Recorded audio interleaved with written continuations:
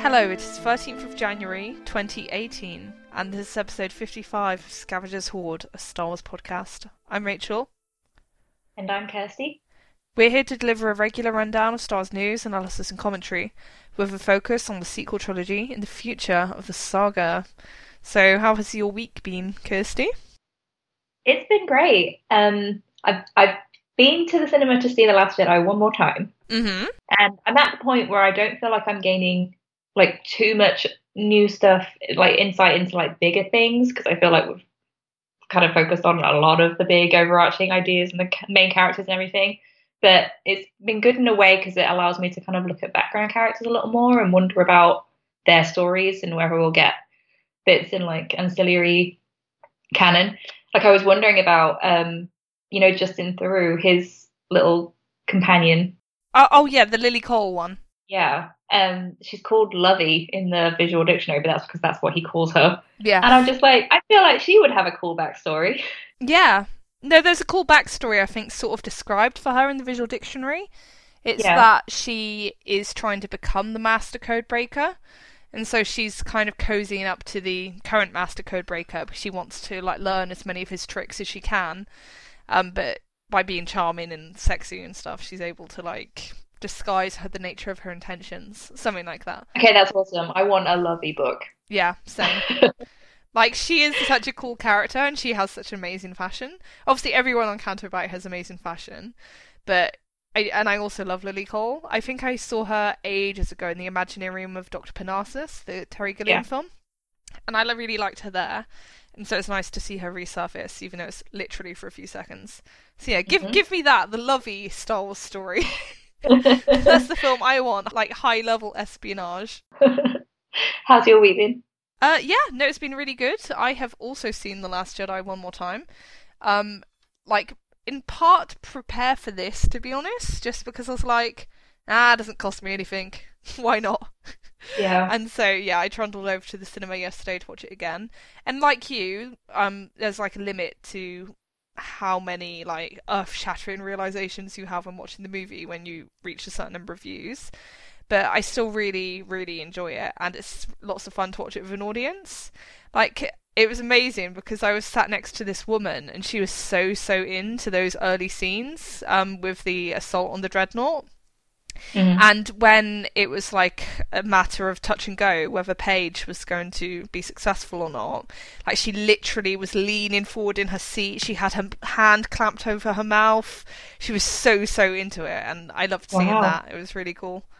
Yeah, that's awesome. It is kind of nice also because we've seen it a few times now to sit back and kind of gauge more of the audience reactions, because I can tell a few of the people I'm going to see it with, they haven't seen it before. So it's all fresh to them, and it's just as interesting to see what they think of it. Oh, absolutely. Like there's always this reaction to when Holdo makes her sacrifice because it's so like visually wow. Yeah. And everything goes so quiet, and there's always someone going, oh, awesome. Yeah, the big moments. Yeah, the Holdo sacrifice and the like Praetorian Guard fight and Snoke dying. Like, I think the real like moment of like audience response, and it's like a real exhalation, I guess, is when Kylo ignites his lightsaber, or the Skywalker saber, I should say, into the face of that guard who had him held. Like everyone is just like, oh, thank God, they're safe, and that's so nice. Because seriously, it after The Force Awakens, I could not imagine just a general audience being relieved to see Kylo Ren get out of a scrape or like escape harm.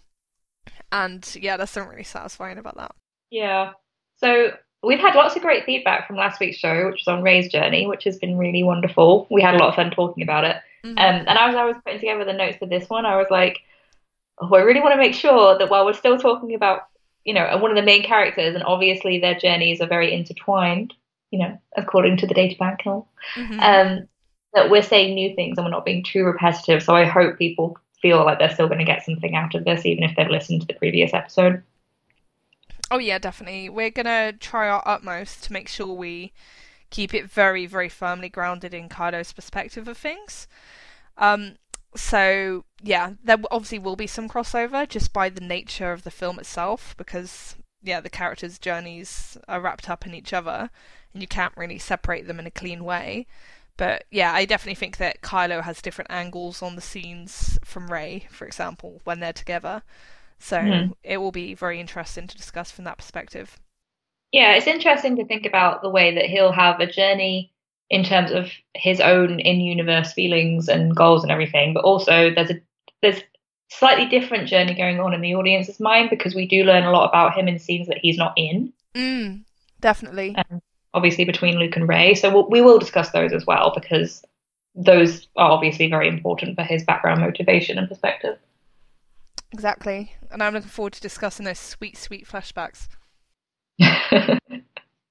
But right, just before we actually get into our discussion of Kylo's journey in The Last Jedi, there is a little piece of news that we want to discuss, and that is that there has been a special episode of the Star Wars show where the story group are wheeled into the room to talk about the secrets of The Last Jedi.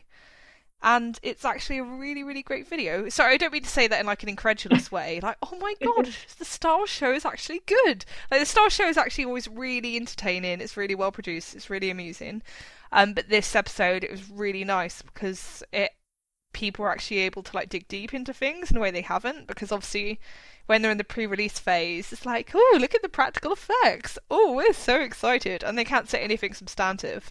But now that the movie is out, they can actually have a ball and say pretty much what they like within certain limits. But yeah, I know you really liked this video, didn't you, Kirsty, as well? Oh, definitely, because I would recommend that anyone go and listen to it or watch it, I should say, if they haven't already, because there are so many different interesting aspects of the story that they cover. So like they go into how Luke being astral projected onto Crate is foreshadowed throughout the movie, and there's a few things that I'd caught, but still, it's just interesting to hear it from their perspective as the creators, because they'll have thought about these things for a long time before they put them in, and they'll have tried certain things and they didn't work out and stuff like that. And even though we know how far back pre-production went and everything, it's just really cool to kind of get that perspective again because everything is so well thought out.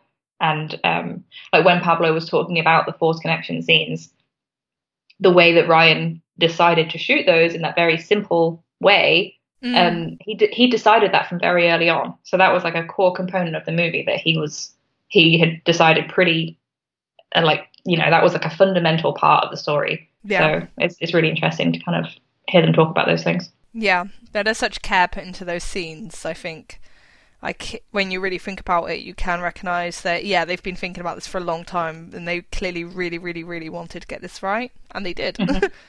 Yeah, it was really cool to hear what Rain Roberts was saying, because she linked it back to their interactions in The Force Awakens, and we've kind of had Ryan alluding to the stuff with the interrogation scene as well in interviews before the movie, but obviously now, like you say, they can talk about it a bit more openly. So this is the quote from Rain. She says, "Well, it kind of all goes back to something Larry Kasdan used to talk about when we were doing The Force Awakens. And it's not in the script, but you know, when he peeks into her mind, there's something profound that happens between them. And the way Larry used to describe it was that there's this energy between them, like this kind of almost, and I don't want to say it, but something a little bit more than you would expect. And I think it's fun to see it play out in this story as well." And I really loved that quote because I know there's been lots of discussion about like whether Snoke, you know, established the connection or whether it was already there.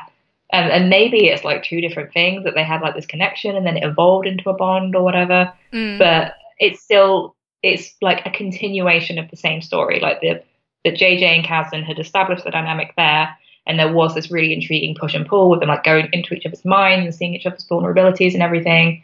And then that manifests in this movie, and Ryan had thought about this from very early on, that it was going to be like them communicating in this very intimate way that showcases both of their vulnerabilities. So yeah, exactly. And yeah, I love that Rain comes so close to actually spelling it out, because presumably she was going to say like sexual chemistry, romantic chemistry, something like that, something similar to the comments Mark made a while ago, but she just stops herself.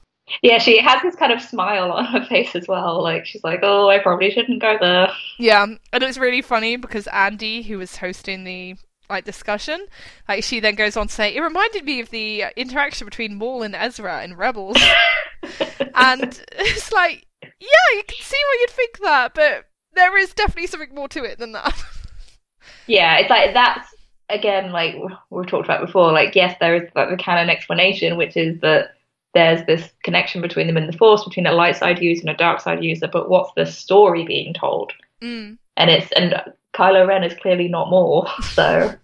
Yeah, and to be honest, if the interactions between Maul and Ezra were on the same level as the ones between Rey and Kylo in The Last Jedi, I'd be a bit worried about Maul's relationship with Ezra.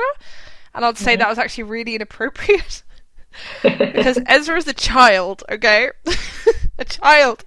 Yeah, and then Pablo went on to say, it feels like there's definitely a door open between the two of them in The Force Awakens where they pull from each other in terms of skills and memories. And then that is all the more poignant at the end when that door essentially closes. So this, again, is like an interesting thing because we've had it in the film, like Snoke talks about darkness rising and light to meet it. So that kind of hints at why, fandom has been talking about how Rey and Kylo seem so equally matched and how she's able to defeat him even though she's not been trained and everything. But he's like really spelling it out here that they're pulling from each other from skills and memories. And it seemed blatant to me in The Force Awakens because then he leaves the cell and she can, she works the mind trick on that stormtrooper when she's never done it before. Yeah. She has to try it a few times, but still, you'd wonder, how did she know that? And I know there were lots of theories about how maybe she'd been trained at the Jedi Academy and everything, and that's how she'd repress all those memories and they were all kind of coming back. But it really is like they awakened this thing in each other. Yeah. And they're very connected that way.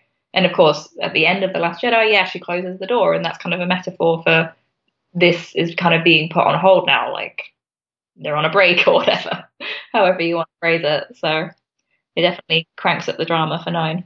Yeah, and it's also worth mentioning that Pablo actually compares like that moment of Rey closing the door on Kylo to like I think it's at the end of the first Godfather film where the door is closed between Michael Corleone and his wife, Kay.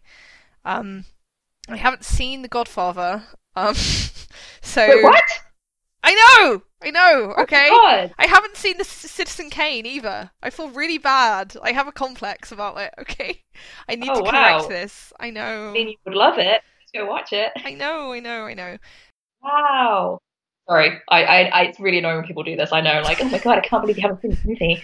But I'm genuinely shocked because you're a big film person. Like, no one is more conscious of this. Okay, so could you explain the context of that happening in The Godfather, please? Because, yeah, you definitely know more than me. Yeah, I haven't seen it in a while, but basically their dynamic is that they care about each other and that, like, they fell in love and everything, but then there's this ethical divide, right? Like that he has decided, yes, I'm going to play into my legacy in this family and I'm going to be in the mafia and the door is closed on her. I don't quite buy the full parallel because I don't know if you've seen like the gift sets that people are posting, but Michael isn't the one to close the door and he's not even looking at Kay when it happens. Yeah. He's talking to people like about work.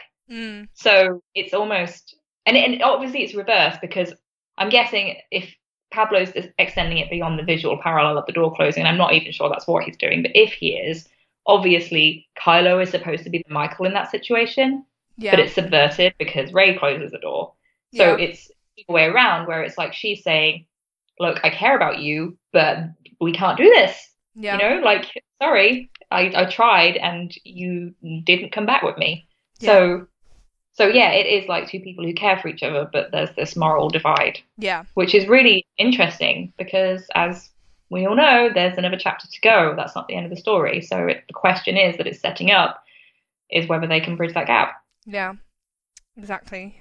And just from having watched a clip of the scene in question, I found it interesting because Kay is the one who looks heartbroken, and if anything, Kylo's response to the door closing, it reminds me of Kay. I associate him more with the wife character than the Corleone character.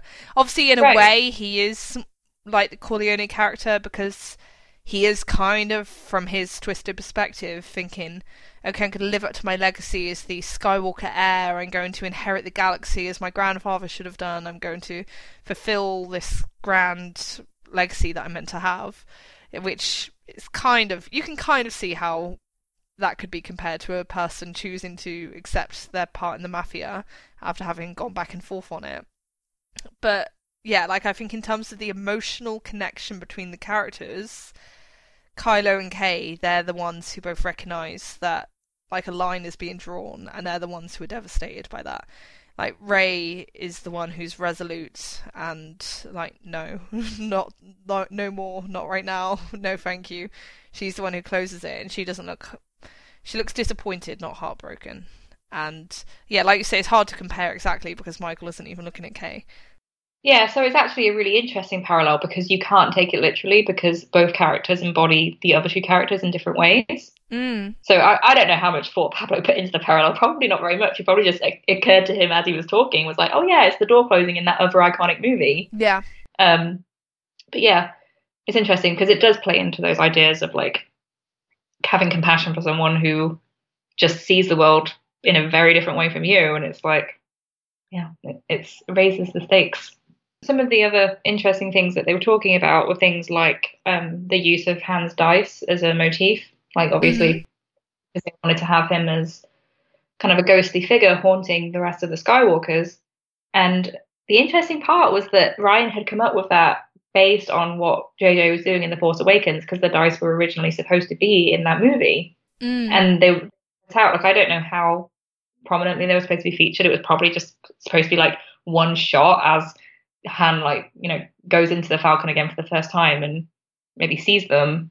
I actually read that it was Han hanging the dice back up in the cockpit, so that he had kept them with him, and then when he was reunited with the Falcon, he put the dice back up.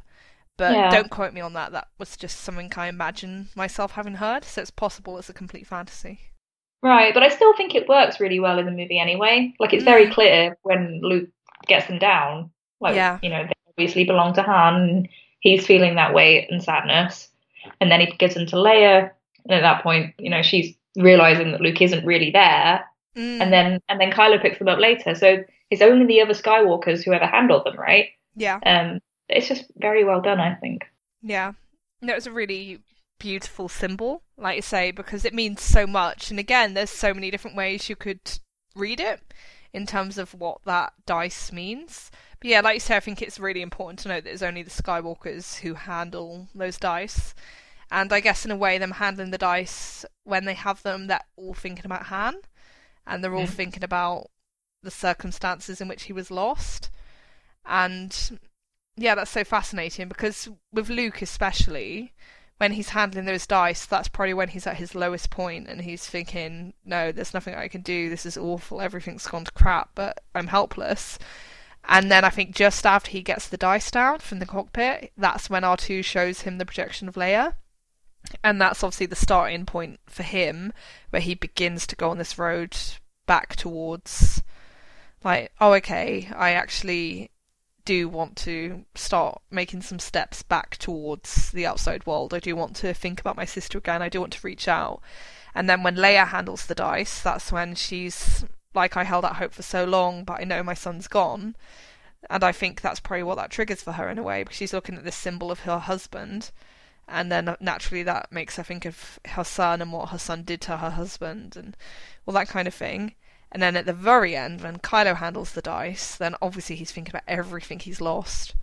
And that makes it so powerful to me, because then when he bows his head in the way that he does, there's clearly so much pain and emotion there and so much regret. And, oh, it's so visceral, and I love it.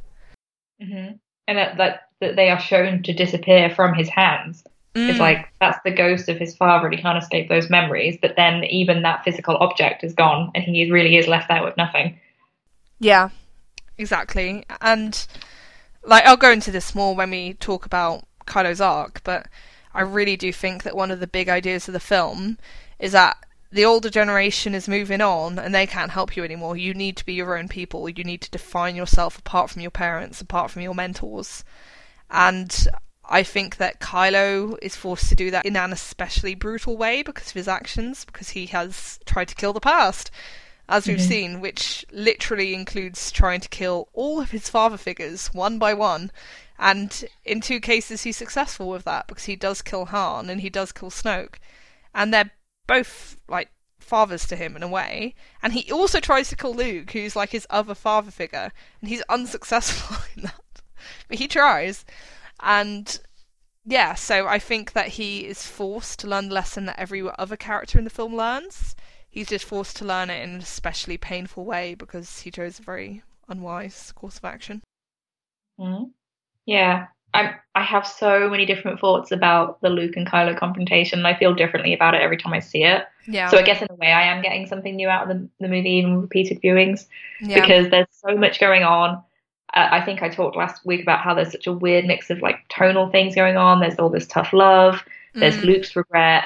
There's this element of catharsis. So you can look at it in a way that like Luke was trying to do Kylo a favor by letting him get all that anger out on him in a way that he couldn't actually do any harm. Yeah.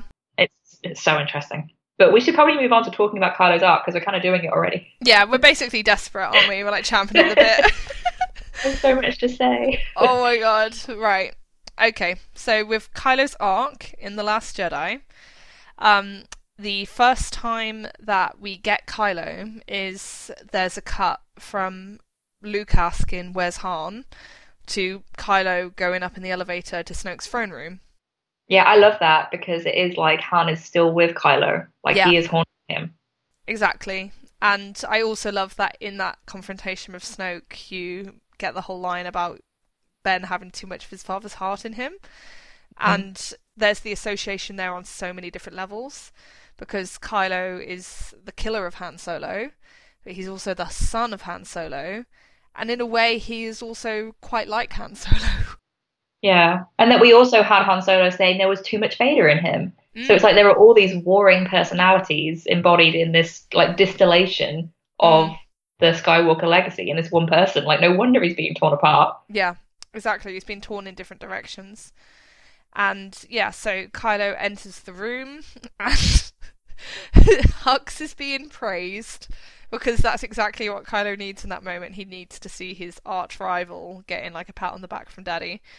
And yeah, like as Hux leaves, he gives Kylo just that little wicked smirk, which Domhnall Gleeson is so good at.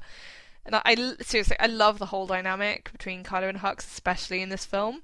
Just like the level of like rivalry and hatred and jealousy, it's so wonderful.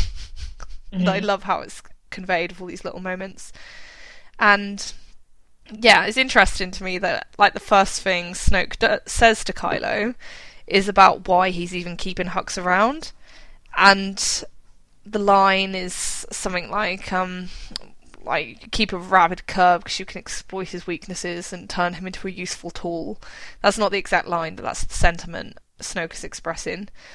And is interesting, so it's almost like Snoke is justifying himself, but he's also giving Kylo a bit of a lesson, as so many characters try to give Kylo lessons, to be honest. And yeah, I kind of wonder how much Kylo will be able to apply that lesson going forward. And obviously that's a question mark for episode 9 because we don't know what that dynamic is going to evolve into, but whatever it does, it's going to be interesting. Sorry, I've been rabbiting on. Well, it's also foreshadowing of what Snoke is actually about to do with Kylo himself, right? So it all comes full circle when he's talking to Rey later. He's like, yeah, I manipulated him. Like, I used him as a tool to get you here so that you would tell me where Luke is. Yeah. So. No, that's a really good point. I actually hadn't thought of that. Like, that's what I love about this film, that the lines, they have so many different layers to them, and there's so many different implications. And, yeah, it's really effective. Yeah. The Kylo and Hux dynamic, like, the way that Snoke uses them is really interesting, because then later, like, we'll talk about it, obviously, but once Snoke is gone, it's like all of that tension that's been bubbling over, or threatening to bubble over, is like, it's all out there in the open, and there's no one really holding them back. Yeah.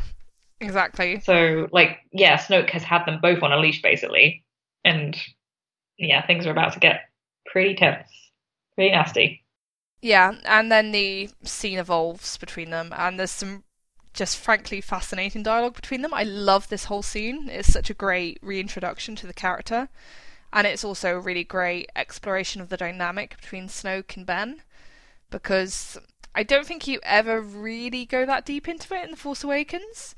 Most of the scenes with Kylo and Snoke, they're kind of like exposition-y scenes. It's Mm. like, in the hands of your father, Han Solo. Whereas here we really get a sense of how Snoke is manipulating him. Yeah, you don't really see Snoke being overly cruel to Kylo in The Force Awakens Yeah. because it's like he hasn't really had a chance to mess up at that point. Like, yes, Rey escapes and everything, and he's told to like, bring her to me and all that, but we don't see the repercussions of Kylo's failures. But now we are, and even though I had anticipated things like, yeah, Snoke is probably going to torture him and like mock him and everything, it's still, when you get it, it's like, oh god, this is really horrible. Yeah. And the way like Kylo, he trivialized his wound is like he's saying it's nothing. It's like obviously we know that is not the case because we saw how things went in the end of The Force Awakens. We saw him have the bowcaster wound from Chewie, and then Rey slashed him across the face. But he's like so desperate to prove that he's still strong and everything is fine, and he wasn't humiliated with his defeat to Rey and everything.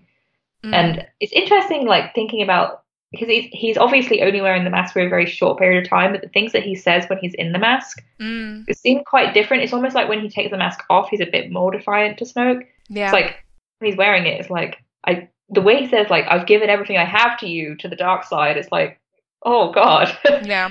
Like there's no, I don't know, there's not like so much pride there. But then he takes it off and he starts fighting back, and he's a bit more like, I didn't hesitate. And I mean, he's obviously lying to himself, but yeah. I think he sounds almost tremulous when he's talking from behind the mask. And I think it's probably because the mask gives him that extra layer of protection that he doesn't have when his face is exposed. So when his face is exposed, he does actually try to be more aggressive with how he speaks, because he knows he looks soft and sweet. yeah. I need to try and be angry and look threatening, but it's not working. The really interesting thing for me is that I had kind of thought, and maybe we'll get stuff in 9 that changes my perception back again, but from The Force Awakens, I'd really thought that it was all about Kylo being fascinated by Vader and being desperate to live up to that. But in this film, the way that Snoke compares him to Vader and finds him lacking, it's like, does he only think that because of what Snoke says to him? That like he sees that as his legacy just because it was like, well, that was the alternative presented to him once he had to leave Luke's temple. Well, I think it's actually really interesting because I get the impression, based on stuff that Luke and Snoke say, is that both of them really valued Kylo for his bloodline, or I should say Ben, really, because you have like Snoke saying, when I found you, I saw what all masters live to see, raw and tamed power, and beyond that, something truly special, the potential of your bloodline.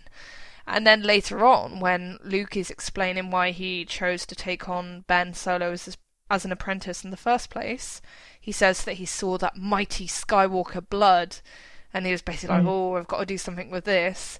And so I really get this impression of this child who, ever since he went to Luke, was always brought up on this idea of the importance, the paramount importance of his own lineage, and how special and important that made him. Right. And yeah, I think that's something that Luke and Snoke have completely fed into.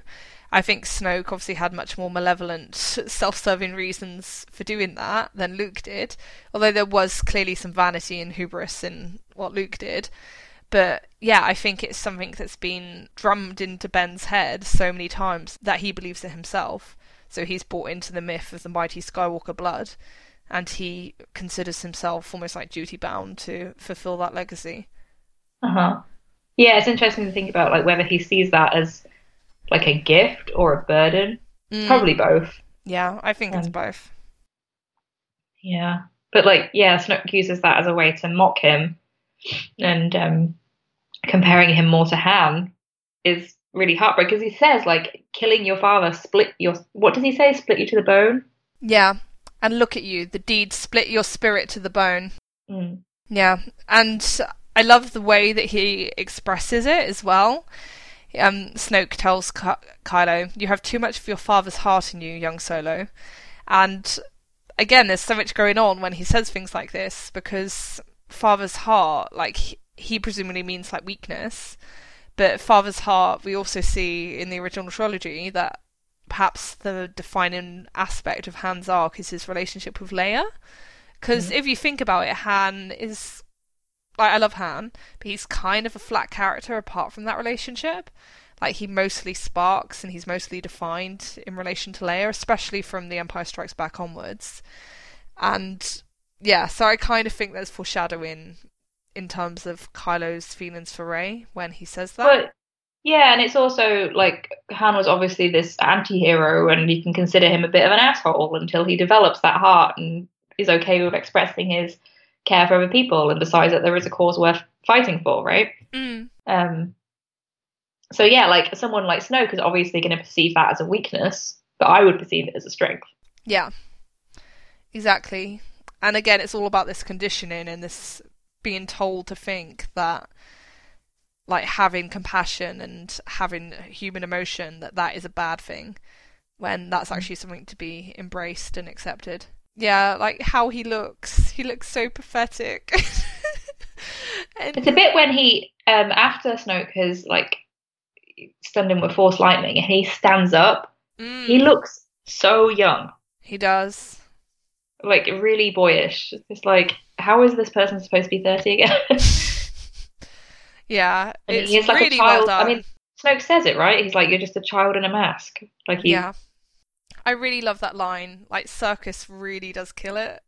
Like, in terms of the delivery of that line, he just looks so horribly disappointed, which is obviously the point, because, like, later on, if we're going to believe Snoke, he tells Rey that he deliberately stoked Kylo's conflict in order to, like, make Rey sympathise with him.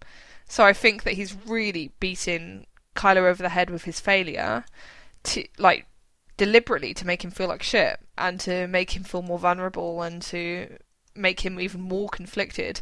And there's something so incredibly twisted and cruel about that. Yeah, he's vile. Yeah. And then after Kylo leaves the throne room, we have that moment of him in the elevator. So obviously he's alone, and you can see that blatant vulnerability and upset on his face before it turns to that aggressive rage as he crushes the helmet. Yeah. So, I mean, this must, apart from the ending when we see him crouch down on the floor, this is probably one of the moments that we see him when he's truly alone, because the rest of the time he's like interacting with Rey. Yeah. So, yeah, there's just so much conflict there. Yeah, exactly. He's really, really tortured, and like just this overwhelming levels of like violence and rage within him. Like there's something both like pitiful about it and obviously terrifying, because he is so strong and he can cause such damage, which is like the whole thing with the character, that there is something very relatable and sympathetic about him, but he's also dangerous because of how he channels all these dark feelings and resentments and rages. But the fact that he's crushing the helmet, it's like, are you only doing that because Snoke just called it ridiculous? Or would you have just like carried on wearing it? It's like he still can't really escape that mindset of trying to please his master. Yeah. I mean, what do we see him do next? He goes off and like tries to kill Leia because that's what he feels like Snoke would want to prove himself. Yeah, exactly. It's like he's grasping at straws almost at this point, because he feels like a total failure, like on every level, because he's failed like at being a Padawan to Luke Skywalker. Now he feels like he's failing at being an apprentice to Snoke. And yeah, so he's kind of like in that state where he's just like desperate and he's just doing whatever he feels he has to in the given moment in order to appease his master and to hold on to that goodwill and trust that Snoke does offer when you're actually pleasing him, like Hux was pleasing him at the start of that scene. And yeah, so I think it's about expressing his rage at himself, basically, and at his own failures, because I think then it makes sense of why he then goes on to try and attack Leia's ship. Yeah, and all this stuff, like you say, is like in the moment spontaneous pain and aggression that like feeds into this idea that what Kylo's trying to do is not particularly well thought out. It's not like he has this grand overarching aim. Yeah. It's like, I know after The Force Awakens, when he speaks to the helmet and says, I'll finish what you started, we all had theories about what that would mean. But it's still very vague, and it might just be this like ill-defined, you know, I want to bring order to the galaxy that he starts to say when he makes the offer to Rey, but there's Mm. not. I can't think of him as this like master manipulator and orchestrator of events because he's so clearly in emotional pain Yeah. that there's nothing. He's not like he's Palpatine, you know. He's not orchestrating this big takeover and coup. Yeah. I think there's a great deal of evidence in the movie to indicate that he is not a strategic mastermind, to put it mildly. And then also, can I just express a moment of sympathy for those two poor First Order officers who are just like randomly accosted in order to like do Kylo's bidding? Because I'm pretty sure that's not like in their job descriptions. I'm interested to know whether they would actually recognize him with the helmet or not. Like, it says, prepare my ship. It's like, well, who the fuck are you? I'm pretty sure if he's dressed like that and like just has that bearing to him, they're probably, oh yeah, that's Kylo Ren. And then they're probably laughing about him when they're in their private quarters. They're like, he's such a child. Yeah. Yeah. Oh my god. I'm sorry to jump ahead and I'll keep this brief, but I just can't imagine what a joke like all the higher ups in the First Order must think about Kylo proclaiming himself Supreme Leader. It's just hilarious to me. I can't take it seriously.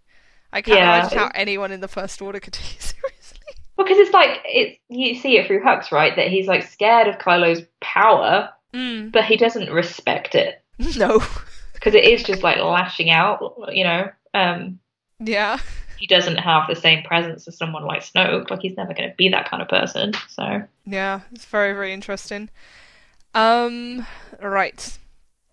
Then we have Kylo leading an assault on the Raddus, which is the Resistance like flagship, I guess.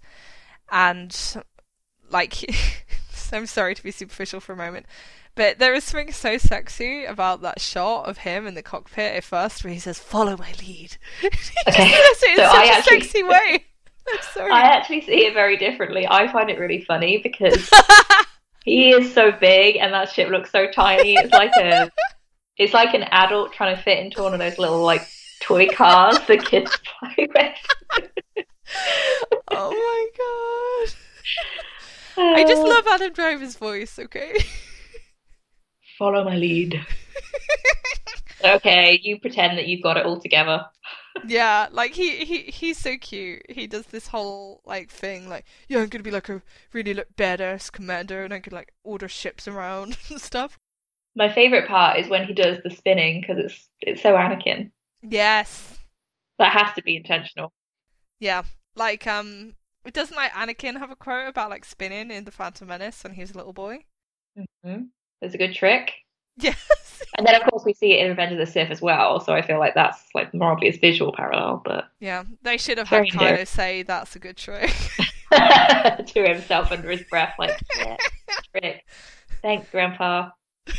I want these parallels. God damn it. Yeah, so Kylo is doing quite a good approximation of being a First Order badass and doing lots of damage to the ship and everything, until he and his mum sense each other. And yeah, I was wondering, do you want to talk about this moment a bit, Kirsty? Sure. So we've had some recent updates to the Star Wars databank, which are always interesting. So it says there that enraged and desperate to prove himself to his master, Kylo attacked the Resistance fleet in his custom TIE fighter, determined to destroy it. He took aim at his mother with a torpedo, but found himself unable to fire. And I think there's two different sections. There's like a main biography, and then there's like a gallery of pictures and stories. So there's another part that says, castigated by Snoke as weak and sentimental, Kylo led a mission to destroy Leia Organa's Resistance flagship, but found himself unable to fire on his mother. Yeah. So it does feed into this idea that he's like there trying to prove himself to Snoke because he's been told that he's too sentimental, like his father. And he proves Snoke very correct in that. Like observation of him. Yeah, I mean, ultimately, obviously, the people that he's working with, they shoot, so you can argue about whether it really makes a difference or not, because obviously he's still complicit, but the emotionality of it, like, you can still see the look on his face when he realizes that they have shot, and that's damage to Leia. I'm so interested, and this is the kind of thing that Star Wars is probably never going to answer, because they do gloss over this kind of stuff, but it's like, did he think that she died in that moment? did he still sense that she was alive? Because Yeah. it's never really acknowledged. He looks sad, but Yeah. he has to get called back to the ship. So Yeah, it's a really ambiguous moment, and I would love to like learn more about what he knew of what actually happened in that moment, because Leia was unconscious after that point, so she presumably wasn't like present in the Force like until like later on when we see her communicating with Luke. And yeah, so he could have easily thought he'd taken like his men had taken her out in that moment. But But yeah, wouldn't she have had? She used the Force to get back into the ship, and wouldn't that have taken a large amount of Force energy? So, if anything, would he be able to sense that? I'm Like, not would he sure know how the that she? Force works in that way, to be honest. Well, yeah. Like it's this again. They can make it whatever they want, can't they? Yeah, they really can. I guess it's like that whole thing in TFA, like where does Kylo know that Han is like 10 feet away Yeah. from him? It's like Right. what? Yeah, so things that will probably never be answered, but I'd like to see answered because yeah, reasons.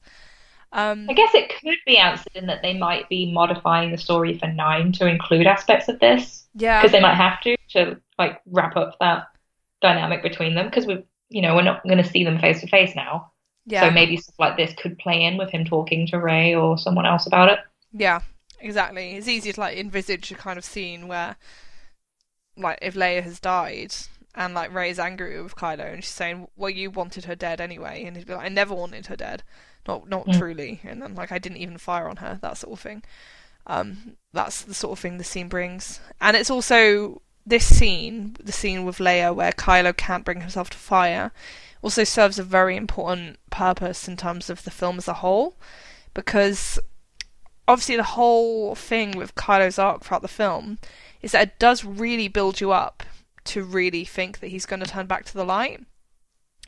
And I think the fact that he doesn't fire on his mother and he has that heartbreaking reaction to seeing his wingmates fire on her and take her out, like all of that stuff, that does create the bedrock upon which the rest of the apparent progression towards redemption for him is built.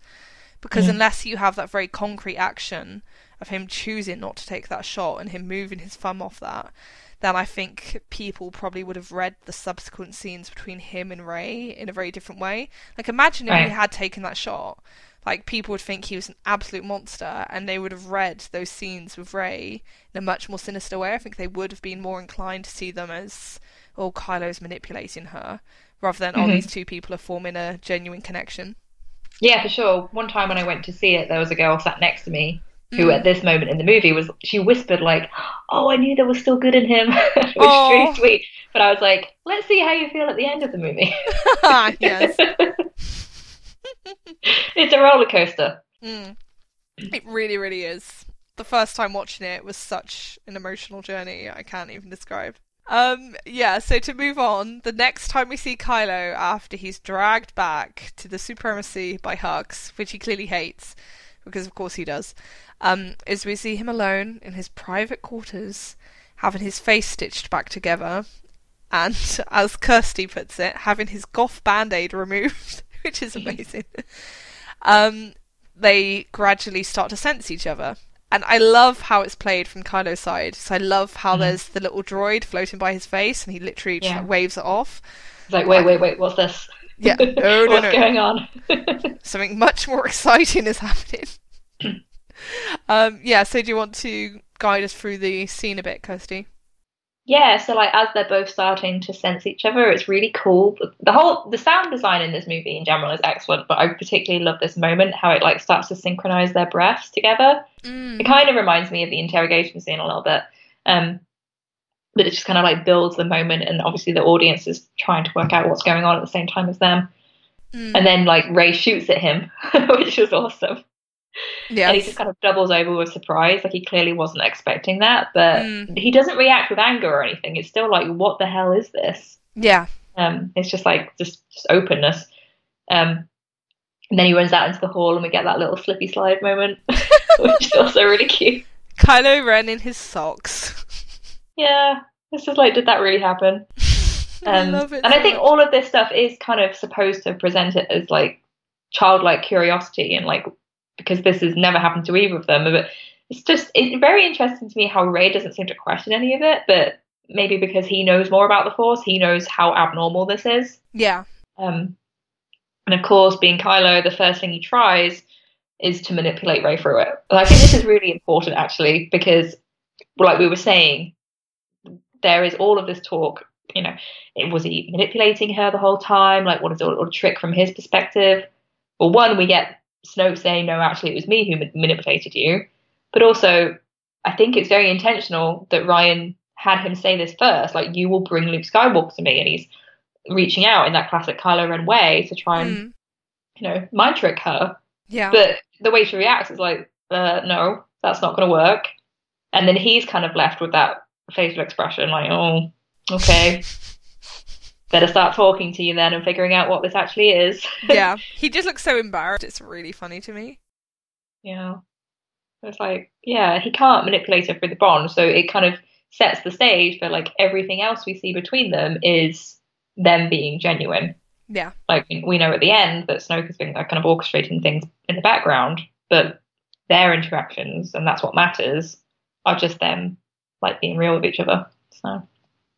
Yeah, I think what I love so much about, like, this first Force Bond scene and all the subsequent ones is just, like, the complete sincerity. Like you say, it comes after that moment of, you will bring Luke Skywalker to me. But for Kylo especially, from that moment on, it's all just, like, his fascination and his curiosity and, like, genuine feelings for each other. And I find that so powerful, and it's so, like, effectively performed by Adam and Daisy. Because you really do buy that the interactions are real in a way that you would never really anticipate from this kind of movie as well. Like, can you imagine a Marvel movie having two characters interacting in this kind of, like, deep, profound, thought-provoking way? I can never see that. No, but that's always why I think of Star Wars as something a bit different. I know it can be dumb and it's pulpy, but it's also, it has these mythological, fantastical elements that I just love so much. So. Yeah. And I think you also raised a good point earlier, Kirsty, about Kylo potentially asking questions of Rey about what's happening because he knows more. So he has a bit more of a framework for what's happening. Because obviously one of the key things Kylo says in this scene is, if you were doing this, the effort would kill you. Yeah. And that's very important foreshadowing for what Luke does at the end of the film. Because that indicates that Kylo is aware of the whole astral projection thing. So he knows of that as something that it's possible to do in the Force, but he also knows that it's something that would take far more energy and expertise than Rey possesses. So he's able to, like, eliminate that as a possibility. And I think that being able to eliminate that as a possibility, it does create this idea in Kylo's mind that this is something more profound and something more mystical and important. And yeah, I think the subsequent scenes, they also indicate how seriously he takes it. Mm-hmm. Yeah, I just love the way that Rey is totally understandable, right? Like we talked about last week, the way that she reacts, just shooting him and, like, being angry and saying, you're going to pay for what you did. But it's, like, totally at odds with his reaction. And I just love that right here, because the other, I mean, I guess it's echoed in the second one as well, but it's just like they're in very different places in terms of how they feel about each other, because I really felt like Kylo was going to be angry with Rey at the start, and it's partly because the kind of marketing was kind of leading us into thinking that, like, he was going to want revenge. Are you thinking of, like, the like Entertainment Weekly stuff, where it's like that garbage that's one picker? Example, yeah. Yeah. But it was like, actually, it was Snoke who was angry about the defeat. Kylo doesn't seem bothered by it at all. Doesn't even comment on the wound. Like, he's not, he does not, like, oh, look at what you did. You're not going to pay for what you did. Yeah. Like, he doesn't feel like that he needs to get this revenge on Rey. Yeah, and in that scene with Snoke, Kylo's anger, it doesn't seem to be directed at Rey, it's directed actually at Snoke more. Like, he's angry with Snoke for humiliating him, rather than being angry with Rey for having defeated him. Like, he just doesn't like having it pointed out. Like, so then he stands up to, like, try and defend himself, almost. Yeah. And then that's when Snoke blasts him with the Force lightning. But yeah, like you say, through none of the interactions between Rey and Kylo do you ever get the remotest sense that he's like angry with her or resentful of his defeat at her hands. And that's so wonderful, because I think that would have been a bit of a boring route for them to take, to be honest. And it would have just created some like extra fat that would have just needed to be overcome. Because like, I do love Rey's responses to Kylo, and I think they're completely appropriate for her. But can you imagine how frustrated it would have been if the first few Force Bond scenes had just been both of them going like, "Oh, you monster, you snake," and Kylo going, "Oh, you horrible girl for defeating me. Oh, I hate you." Ugh. It would have been horrendous. Well, because before we knew that the Force Bond was going to play out this way, I was anticipating their first interaction to be that duel that we heard about. Yeah. You know? I thought it was going to be that they were both really angry at each other, and then something would happen there to change the dynamic. But obviously, this is very different. Another thing that I love is that this kind of sets up his first indirect contact with Luke. Because I mean, it's not clear whether he actually hears Luke say what's all that about, or if he just knows that Rey's like turning her head as if someone else is there, and he guesses that it's Luke. Yeah. Because he does say like, "I can't see your surroundings." So yeah. But I would guess he sees her turning her head. Yeah, because I know that, and we talked about this last week with like, you're one of these people who were kind of disappointed about how little Rey was featured in the third act. But if I think about it, a lot of these moments, they're all kind of building up to Kylo and Luke having that showdown, because really, like, that's kind of what The Force Awakens did. I know Luke was a MacGuffin, and it was like the Resistance were looking for him, but we don't know before that how long Kylo's been looking for Luke. Yeah. It could have been years, really. It could have been ever since the temple thing happened. Yeah, exactly. So, God, it makes it all the more tragic, but also kind of funny that it's like he finally confronts him and then it all just goes apart because he can't control his emotions. Yeah, it's a bit of a tragic comedy, really. Yeah. Right, so then the next thing to talk about is a scene where Kylo does not feature, but he is spoken about. So it's in Rey's first lesson with Luke. And, like, towards the end of it, after Rey demonstrates her strength in the Force, Luke says, "I've seen this raw strength only once before, in Ben Solo." And yes, most interesting line. What did you get from it, Kirsty? I really like, well, again, this was one of the things that was kind of debated when the trailer came out, right? Like, who was Luke referring to? Because we didn't have him saying then, Ben Solo. But I really like it because thematically it really is setting up this direct comparison between the two characters. Like, he's literally saying to Rey, "I've only seen this one time before," and this is Luke Skywalker we're talking about. He's seen a lot. And it's, you know, I'm comparing you to Ben Solo, my nephew, who was just as powerful, and look what happened to him. Yeah. So it really is Luke kind of biggest nightmare, right? Like that he's like, okay, I'm really reluctant to train this girl, but because of what happened with my nephew, but I guess I'll give you a few lessons. And then this is what he finds in the first lesson. Yeah. And obviously it kind of comes full circle when Snoke is talking about it later, and he confirms it as well, right? That he's saying that darkness rises and light to meet it. Yeah, but I don't know how far to take that. I guess it's because Snoke could be seen as like an unreliable narrator because he's so villainous. I feel like JJ can expand on that as little or as much as he wants in terms of whether the Force gave Rey Force sensitivity so that she could be Kylo's counterpart or mirror. So yeah, this is kind of like the first taste we get of that. Yeah. So it is building on that notion. Exactly. It kind of sets the stage there. And it also creates an interesting parallel between Luke and Snoke, one of many. I think we should have a Luke episode, actually. There's so much to say about Luke's journey. Yeah, that would be really worthwhile. Right, so in the next Force Bond scene, we see Kylo, and he's looking out upon a First Order hangar, and he's holding his hands in front of him. And it very much seems like a parallel shot to one that you get of Anakin in Attack of the Clones, where, did you say he's meditating, Kirsty? I think that's the implication there, right? That he's had the nightmares throughout the night, and then he's thinking on them as Padme comes and interrupts him. Yeah. Does Padme ask him what was wrong? It's been so long since I saw Attack of the Clones, I can't remember the context. Yeah, she knows that he's been having dreams about his mother. Sad times. Yeah. So then he senses Rey, and he turns around, and again, it's just pure fascination and curiosity that seem to characterize him in this whole scene. because he asks, why is the Force connecting us, you and I? And yeah, obviously Rey doesn't really have answers for him. They're a snake. Yeah. I find this part really funny. I don't know if it's like Daisy's delivery or if it's just so over the top. But the way she says, like, it's too late, you've lost, I found Skywalker. It's like, all right. Yeah, Like, why are you so sure? Maybe she's just trying to mask her own, like, the way she's seeing, oh, okay, I really thought that Luke was going to be willing to train me and everything, and he's obviously not. She's like trying to pretend that everything's good and the Resistance is going to kick ass. Mm. But it's like, okay. You seem very sure of yourself there.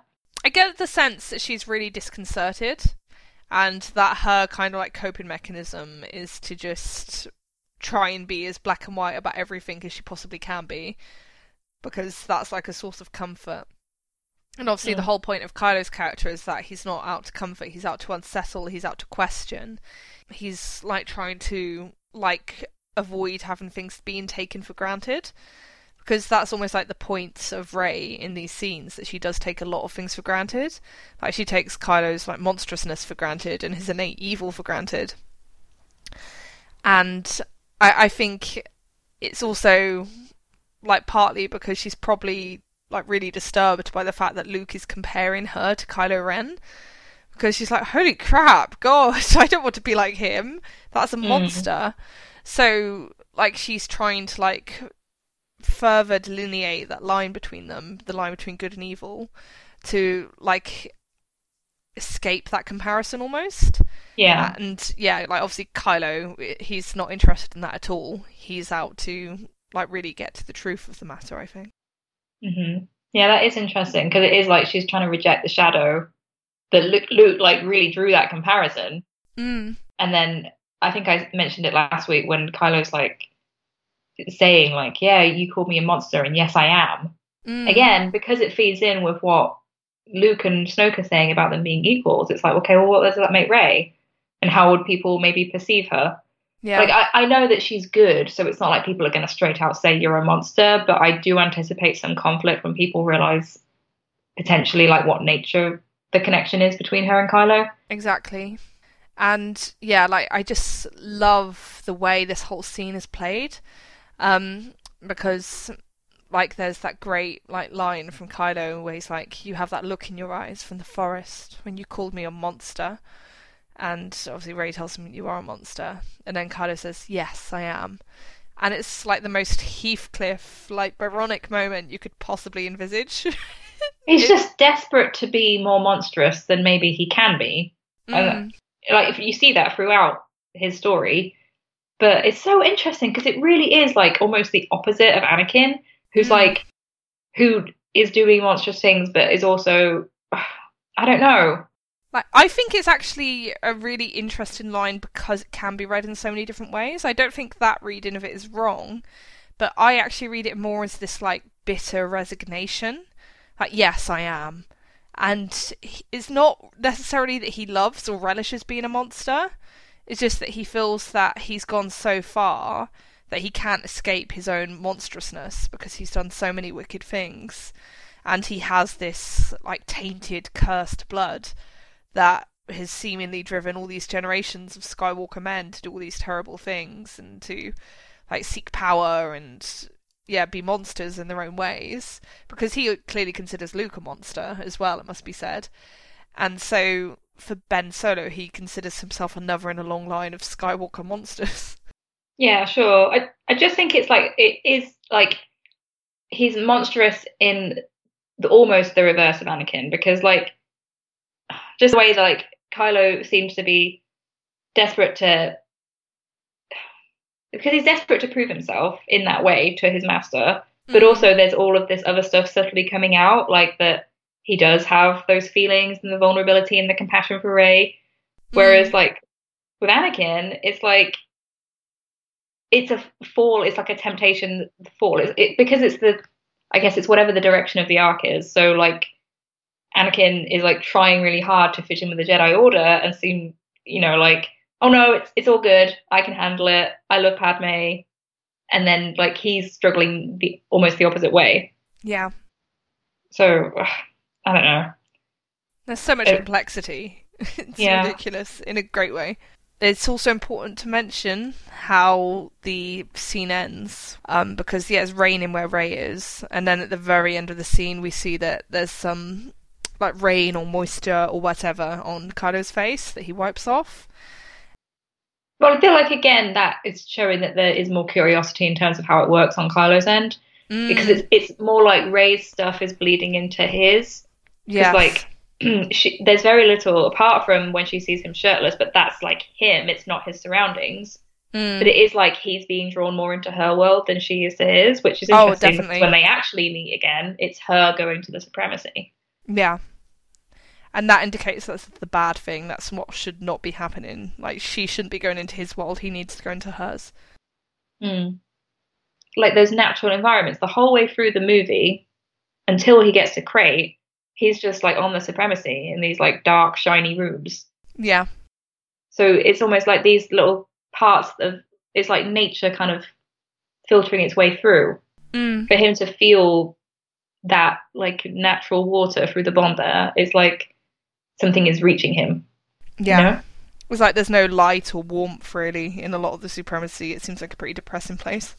And then we have another lesson from Luke to Rey, where we ascertain even more about Ben Solo. So Luke says, "My nephew with that mighty Skywalker blood, and in my hubris I thought I could train him, I could pass on my strength. Han was Han about it, but Leia trusted me with her son. I took him and a dozen students and began a training temple. By the time I realized I was no match for the darkness rising in him, it was too late." Rey says, "What happened?" "I went to confront him, and he turned on me." And then you have the flashback, and he says, "Ben, no." "He must have thought I was dead. When I came to, the temple was burning. He had vanished with a handful of my students and slaughtered the rest. Leia blamed Snoke, but it was me. I failed." So I think this stuff is interesting because, so obviously Luke like wrestling with his responsibility, but he's still not giving Rey the full story. So he's like, yeah, I failed, but he's still too ashamed to share in exactly which way. So yeah, it's no wonder that Rey's like, yeah, Kylo failed you. You didn't fail him, because she doesn't know what actually happened. Yeah. It's a very illuminating thing really for Luke's character, so I think we'll talk a lot about it when we have our Luke episode, because like you said, it's all about the perspective and how Luke is essentially using this account to like mask his own guilt, because he's telling a version which basically absolves him to an extent, which is interesting. So it's not like Luke is saying he was blameless. Luke is saying he failed, but like as you say, he can't admit the way in which he failed or the extent to which he failed.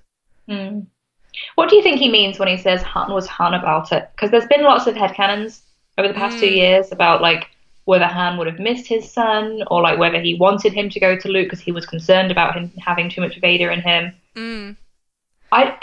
The way it's contrasted with Leia trusting him, I feel like Han was not happy about Kylo being trained. Yeah. He wanted him to stay with him, maybe. Yeah. It's a really ambiguous line. So I think you could read it like as anything between like Han was just kind of like, oh, I don't understand all this Force bullshit. Like, if it's best, I guess, just take him and do it. Like, it could be that, or it could be like Han was Han in the sense that he didn't understand the Force and all like the complexity and the challenges of it, and he's like, oh, you're not taking my boy. What the hell are you doing? Like, I'd definitely prefer to think it was the second version, because I don't like to think of Han being like indifferent. I think he would care. Do you think it's probably more like that, because if Han doesn't have the Force, he probably would defer to Leia on those matters, right? He would just assume that she knew more about it and could sense things in Ben that he couldn't. Yeah. Which is really sad, because the implication here is almost if they had listened more to Han, it wouldn't have happened in the same way. Because even though he didn't have the Force, like, he was still his son. Yeah, exactly. I think if I recall, in the adult novelization to The Force Awakens, it implies, or maybe even outright states, I'd need to read it again, that Han didn't know about Snoke. Yeah, that Han didn't know about Snoke. Yeah, that Leia deliberately hid that from him because she wasn't sure how Han would respond to that information.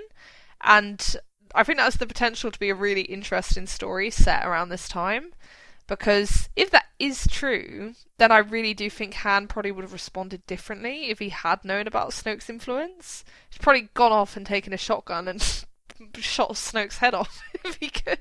Skywalker family make me so angry. It's like, why don't you all just talk to each other? Yeah, sit down in a room with Ben there too and say we're going to have a nice, constructive, healthy chat about this now. Yeah. It's like, it is like this just mountain of lies that they've all spun out, all well intentioned, but like they just conceal things from each other because they're afraid of how someone else will react. And then it is like a Greek tragedy, right? Like it all just coalesces into this big disaster that is their son. Yeah, it's a horrible mess of a situation, basically. Yeah, I think there's some really interesting seeds of things in here as well. Like, especially, he had vanished with a handful of my students. So, obviously it's not outright stated, but personally I think that's a very, very clear indication that the Knights of Ren are probably, like, former students of Luke's, and that they went with Ben. And that is so, so interesting to me. I feel like that's a good explanation, but I'm wary of accepting it as, like, the explanation, because I feel like it's open-ended enough that if JJ wanted to do something else, he could. Yeah. Like, I know that he's keen on, like, he's mentioned before about, like, wanting more from the Knights of Ren, so maybe he will go that direction, but I don't know. There's all this stuff about, like, well, are the Knights of Ren force sensitive because they have all these different kinds of weapons in the visual dictionary and everything? Yeah, that's true. Like you say, it is ambiguous, and JJ could make anything of it that he wanted, but, like, I think if that is the story is that Ben was betrayed by Luke, or considered himself betrayed by Luke, in any event, and then, like, he went to the other students and presumably told them, look, Skywalker just tried to kill me purely because he sensed some darkness. We all have some darkness. What will he do to the rest of you if he senses darkness in you too? It doesn't look good. This isn't safe. This is an evil, evil order. And so trying to convince them to come along with him on those terms. And then some went with him and some defied them and stood up for Luke. And then the battle happened and people died. And then the newly so-named Kylo Ren went off with the other students. Yeah. And yeah, I'd love to read a story about that. And I'm sure it will come eventually, but it's so interesting. And to be honest, that's a story regardless of whether those other students who vanished are the Knights of Ren or not. Because they had to have gone with Ben Solo for some reason. Like, I doubt he kidnapped them. They were presumably willing to go with him. And it doesn't sound like it was a premeditated thing. It sounds like it was more of a spontaneous thing. And, oh, it's so interesting. I'd be interested to find out if the Vader reveal played into that at all. Like, whether some of them wouldn't go with him because they were like, no, we now know that you're Vader's grandson. And then Luke seeing that you've got dark in you, you're going to be the next Vader or something like that, you know? Yeah. There's so many interesting possibilities. Do you think that's a reasonable explanation for why some of them would have went with him? Because, well, if Luke was about to kill me for having darkness, what about the rest of you, you know? Who doesn't have darkness? Yeah, why not? You know? Like, it's Luke fucking up, and then these people who trusted him thinking, well, if he's going to do that to his own blood, then why wouldn't he hesitate with me? Yeah. And it's also interesting when you think about Rey, because obviously Luke sees in Rey what he once saw in Ben Solo. And so again, he sees that darkness, and it's like, how's he going to respond to that? And, it's so interesting. Yeah, it's funny because obviously Luke would never try to kill Rey, but it's always there as like I think that might be one of the things that, like, provokes Rey to get so angry with Luke, that it's like, well, I have that exact same power in me, so you're going to try and murder me too? Exactly, it's like a justifiable rage. I feel so bad for Luke, because it really is like literally a second. He wasn't actually going to kill him. Yeah. So it's horrible because you can see it from all these different perspectives, and you're just like, oh God, I wish you would all just like actually tell each other how you feel. Like, even the ending is cathartic as it is. It's like, Luke, you have to spell it out because, you know. Yeah, just be direct, be clear. Years of resentment have built up here. He wants to murder you because of what he thinks you did to him, so. Boy, his issues. God, it's infuriating. Right, then we get the third Force spawn scene. And this is the one where Rey's like, I'd rather not do this now. And Kylo's like, yeah, me too. But then he's there and he's shirtless. Yeah, me too, but also I'm not going to try and cover myself up. I might be enjoying this, but I'm not going to admit it. It's so interesting to me because, again, like 2 years of headcanons built up and through fandom and everything.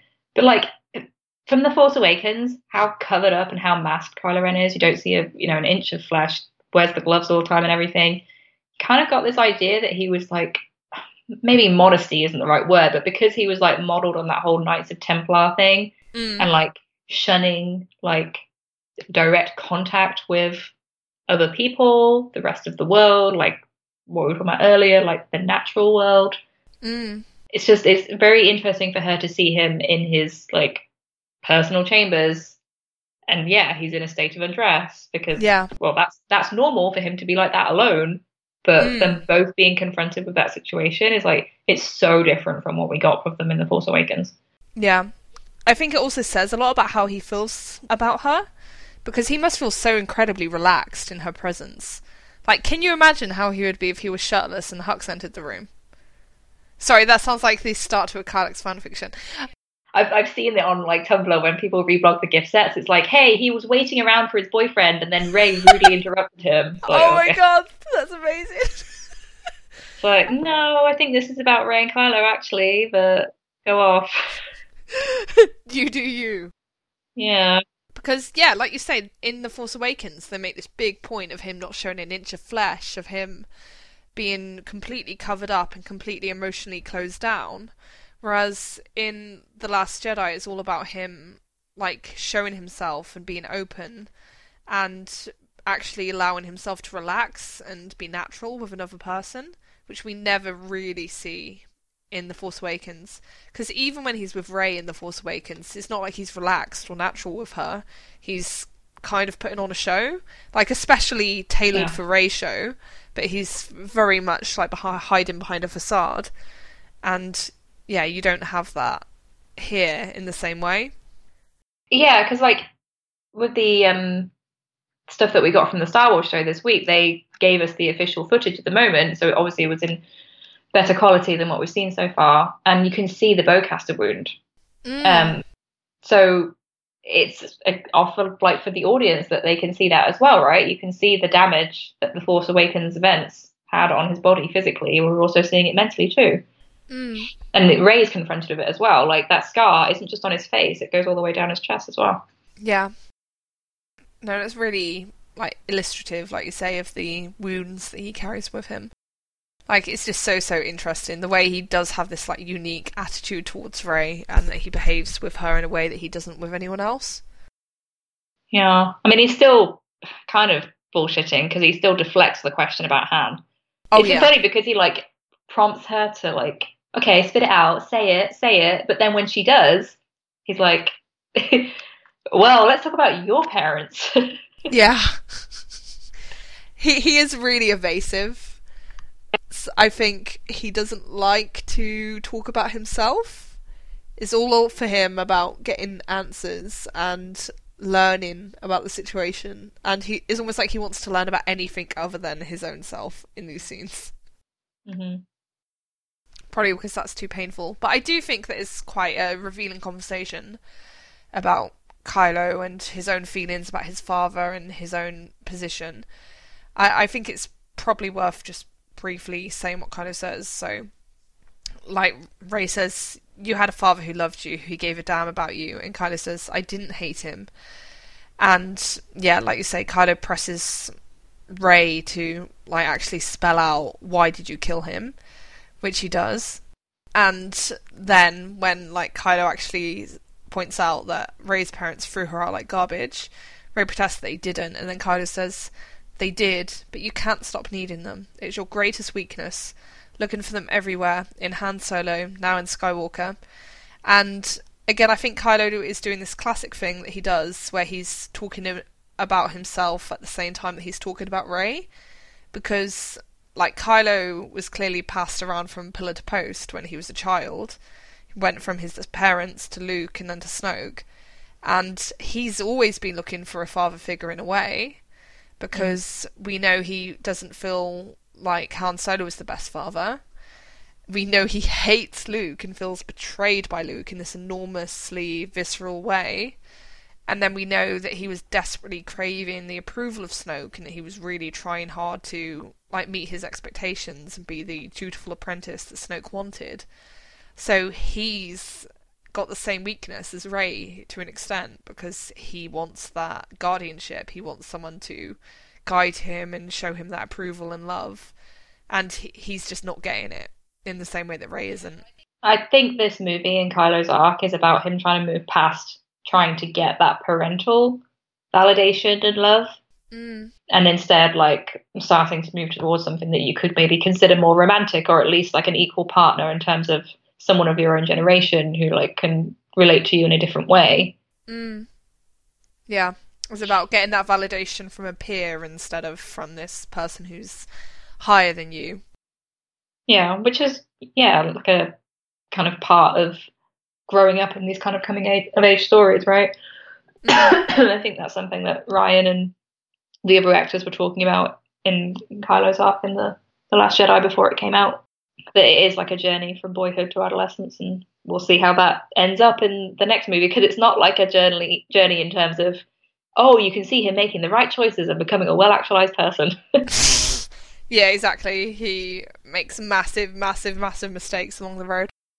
Then after that whole exchange about like needing your parents and that being a weakness, then Kylo like repeats like, did Luke tell you what happened? And she explains what Luke has told her, and then Kylo obviously gives his version of what happened, which is very, very different in the sense that it paints Luke as this complete monster who like basically broke into his hut when he was innocently sleeping, and like stood over him like a madman with his lightsaber aloft, ready to cast it down upon his neck. And yeah, so you see Ben in that moment is very much like an innocent victim, like a helpless sleeping boy who's been attacked by his awful uncle, because that is obviously how Kylo perceives that moment and how he remembers it. And I was actually reading the Art of the Last Jedi today, and it's really interesting because Ryan explicitly says that Kylo's version is the truthful version, that he's not hiding anything, he tells the truth, essentially, and that Luke is the only one who's concealing things. Right, it's the truth from his perspective, because he doesn't have the insight into Luke's frame of mind at the time. Yeah. So it is like literally what he saw. So, you know, when Rey calls him a liar, I think the audience, as well as Rey, knows that it's not true. Yeah. You know, he's not lying to her, but he doesn't even care to deny it or like say it, like insist that he's true. It's like he's told her, and now it's kind of up to her to figure it out. Yeah, exactly. He knows that what he saw is what he saw. Yeah, like I love that Ben Solo had a calligraphy set, by the way. I just need to say that. I know that's become like a real thing, and that is all over Tumblr and stuff. But I did actually see a really great observation from someone. I can't remember who made it, but it was that in like religious schools, like students, they're often taught calligraphy, not just like for the sake of like doing nice swirly letters and writing love letters and poems and stuff, but it's about like copying sacred texts. Well, so I've seen this already play into a few fics that like Rey starts reading the books and they're annotated with notes from a Ben Solo who was like disgruntled with the Jedi teachings. Oh my god. Yeah. That's such like a Snape thing when I know, Harry finds his book and reads all Snape's like suggestions and stuff. Uh-huh. Oh my god. But yeah, I really like the idea of Ben like being this like dutiful, like bookish student, like at one point in his life, and probably still carrying some of those aspects of himself with him even as he is now. Because if you think about it, he does demonstrate a lot of intellectual curiosity in terms of the questions he's asking.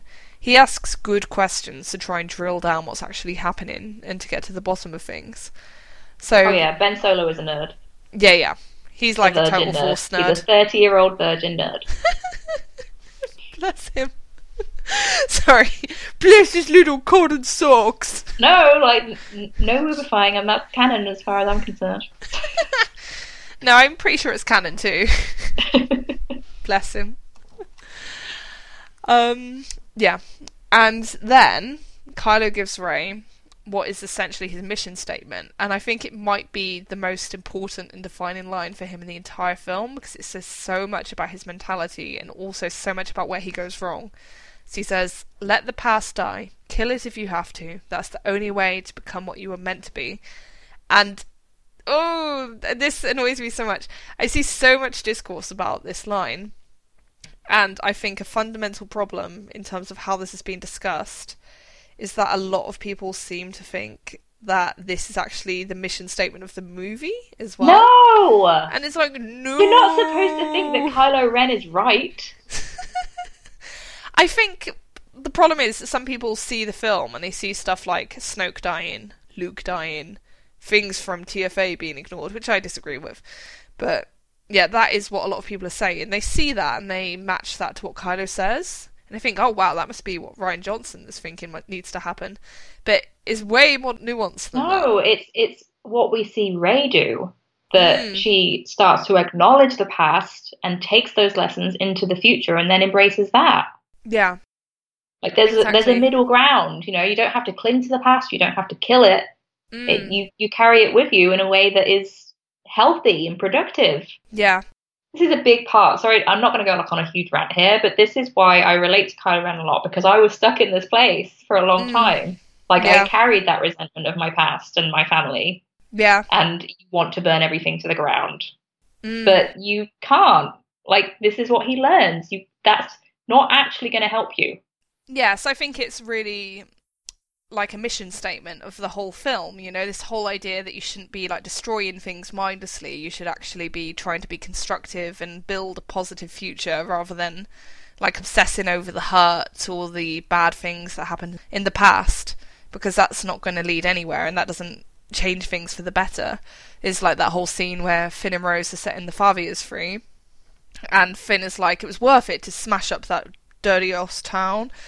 And Rose is like, now it's worth it, when she like takes the saddle off the Favier and sets it free, because like Finn's point of view, like you can understand it and you can see where he's coming from, but it's a little childish and it's a bit like, I'm just going to smash up your toys because I don't like you, and that's not the way to actually achieve things or change things.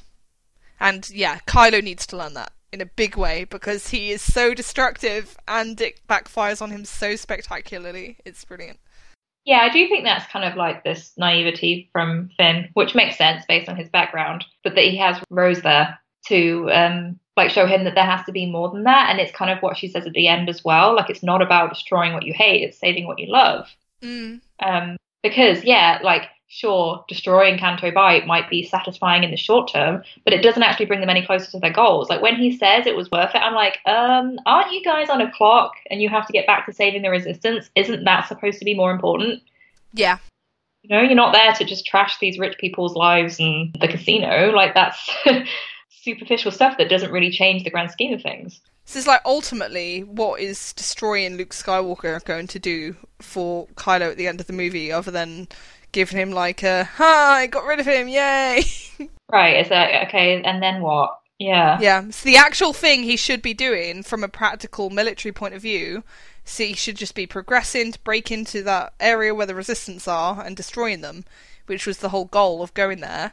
But no, he's distracted and he's passionate and he's filled with like this reckless, foolish anger.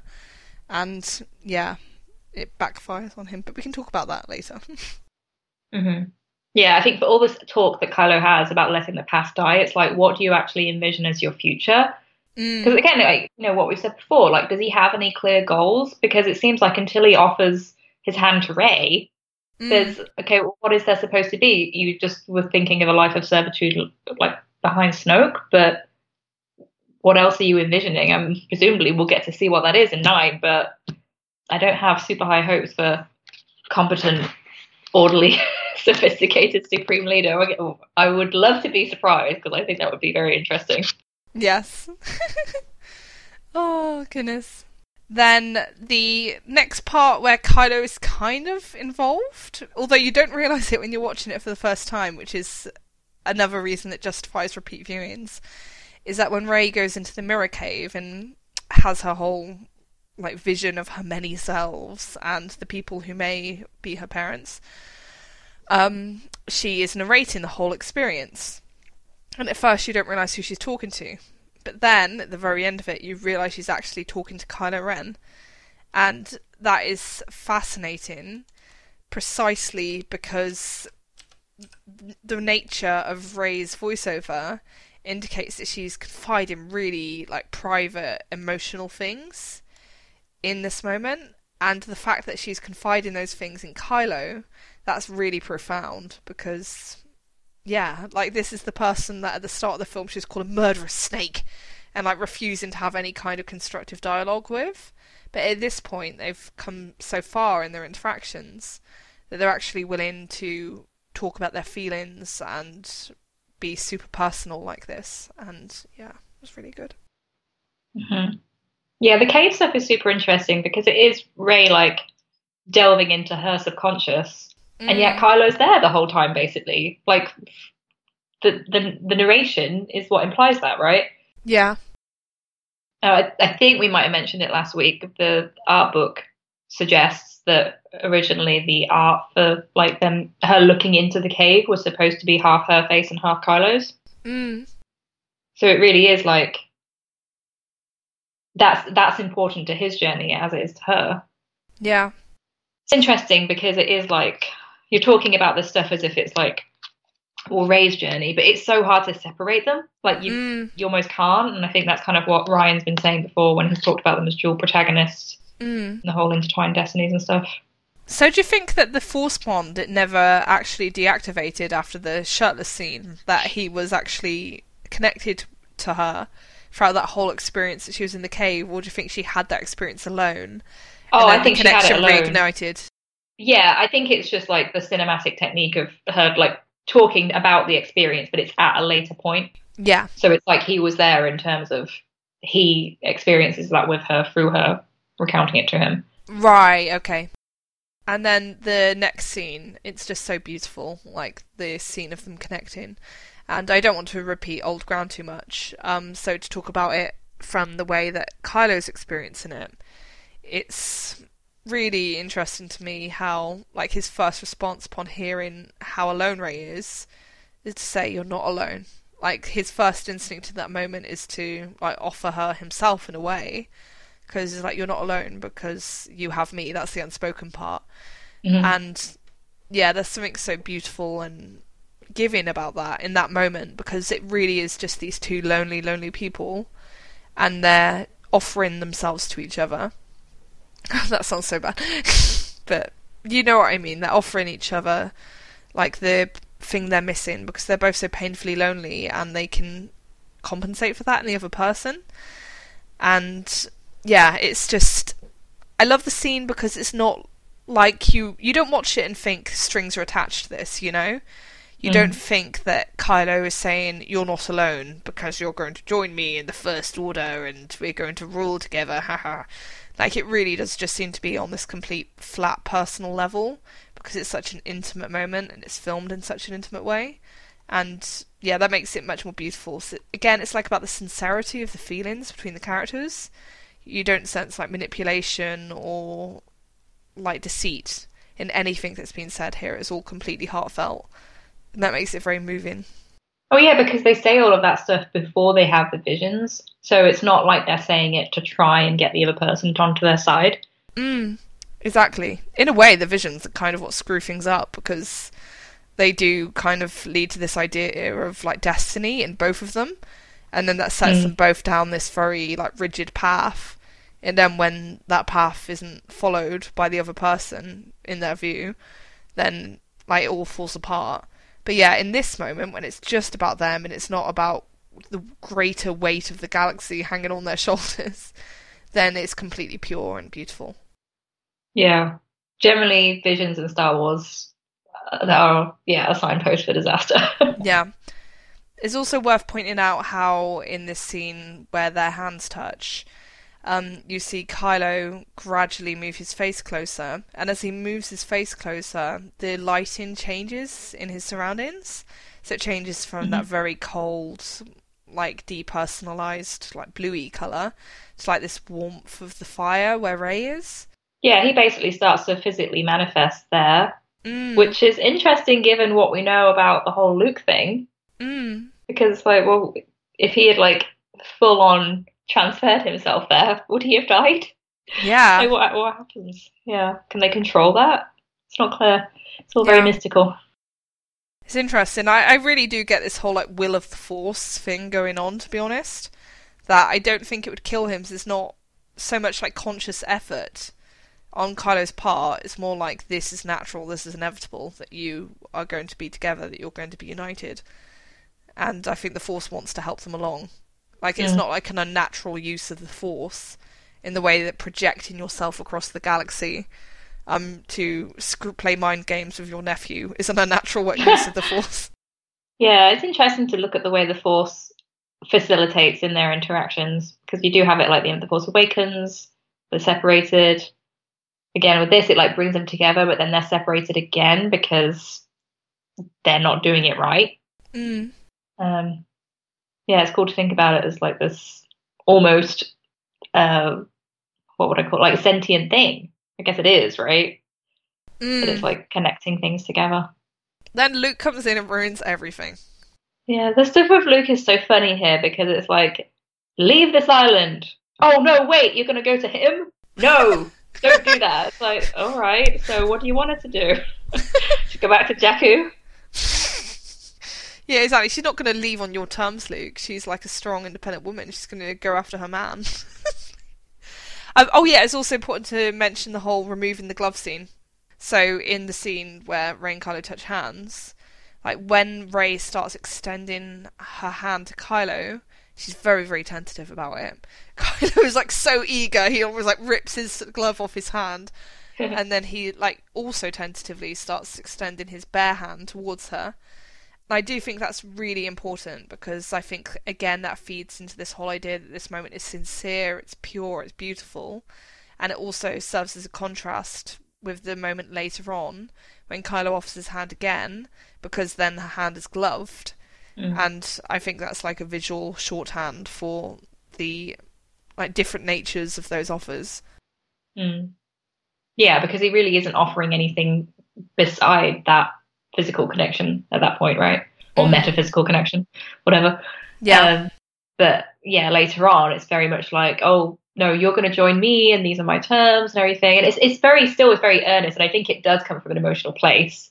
But it's him acting like a fool, basically. Yeah.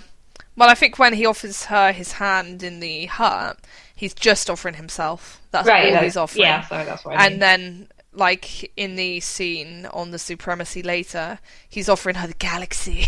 Which she doesn't want. Like, she never wanted that. Yeah. Like, it's probably hard for him to understand, but not everyone craves power. Yeah, exactly. And he's so confused. And it's like, but I thought bitches loved galaxies. Sorry. What more can I offer than the galaxy? It's like, actually, no, she just wanted you. Yeah, idiot. God. Oh, dear. Gets annoying now. It is annoying. Like, I love the Skywalkers, but they also make me so angry. Yeah.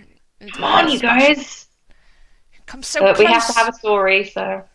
Exactly. Right.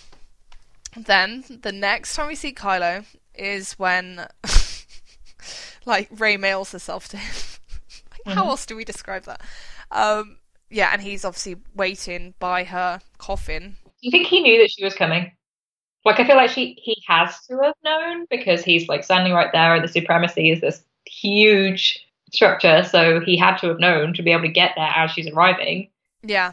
I think it must have absolutely been arranged between them, to be honest. So I think there must have been some kind of like force bond connection that we're not seeing, where they're kind of doing the logistics of the situation. I've seen some people complain that like their dynamic evolves too quickly because we only get like the 4 scenes between them. But I think the unspoken implication is that they are probably going to have more connections. You just don't see them because they can only spend a certain amount of time on plot A. Yeah, exactly. Like, and we kind of just you kind of just have to like make mental leaps sometimes. You need to like fill in some logic gaps, because the film can't like step you through every single thing.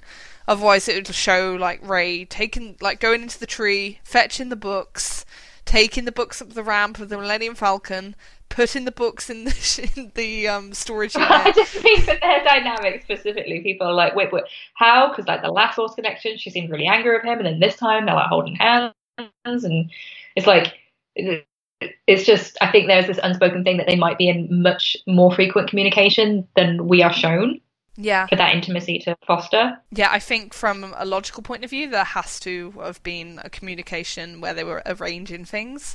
But to be honest, who wants to... Well, I know I would want it because I want all the moments of Rey and Kylo together that I can get, because of course I do. But I don't think the standard viewer would want a Force Bond scene. It's like, right, okay, if you arrive about like 15:42, we'll make sure that the tractor beam is on, and like I'll be waiting for you, so don't worry, hun. And yeah, I look forward to seeing you soon, babe. Love you. Yeah, it doesn't really serve a narrative purpose. So Yeah, exactly.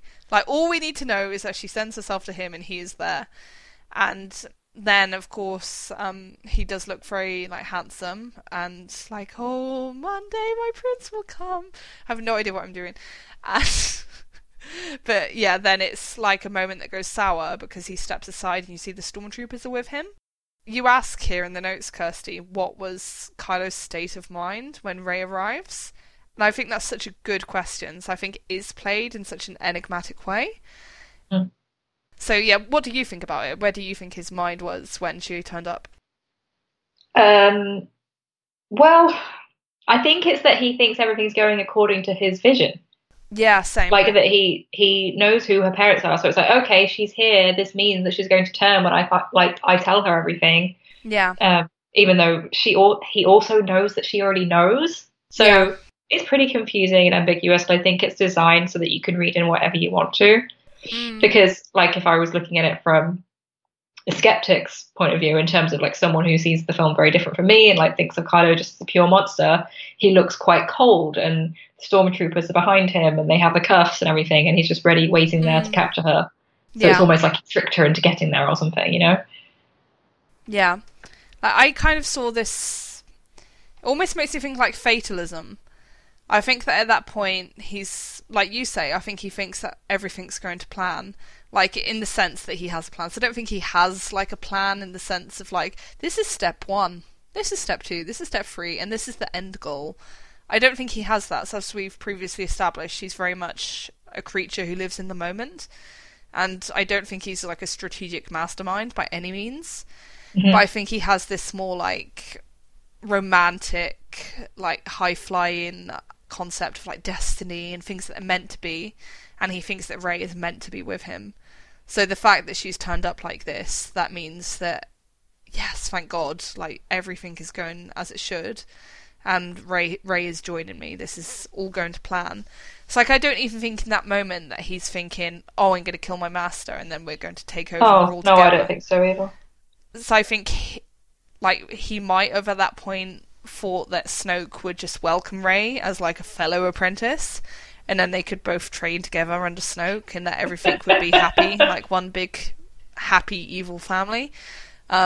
Seriously, I do think that might be the case. Yeah, same, because he's an idiot. Sorry, maybe people wouldn't think from my comments that I like Kylo. I like him a lot, but he's an idiot. I'd love to do, like, a count of how many times we describe Kylo as, like, an idiot or a moron or a fool. Poor babe. I mean, I also think that his father and his grandfather are idiots in their own way too, so...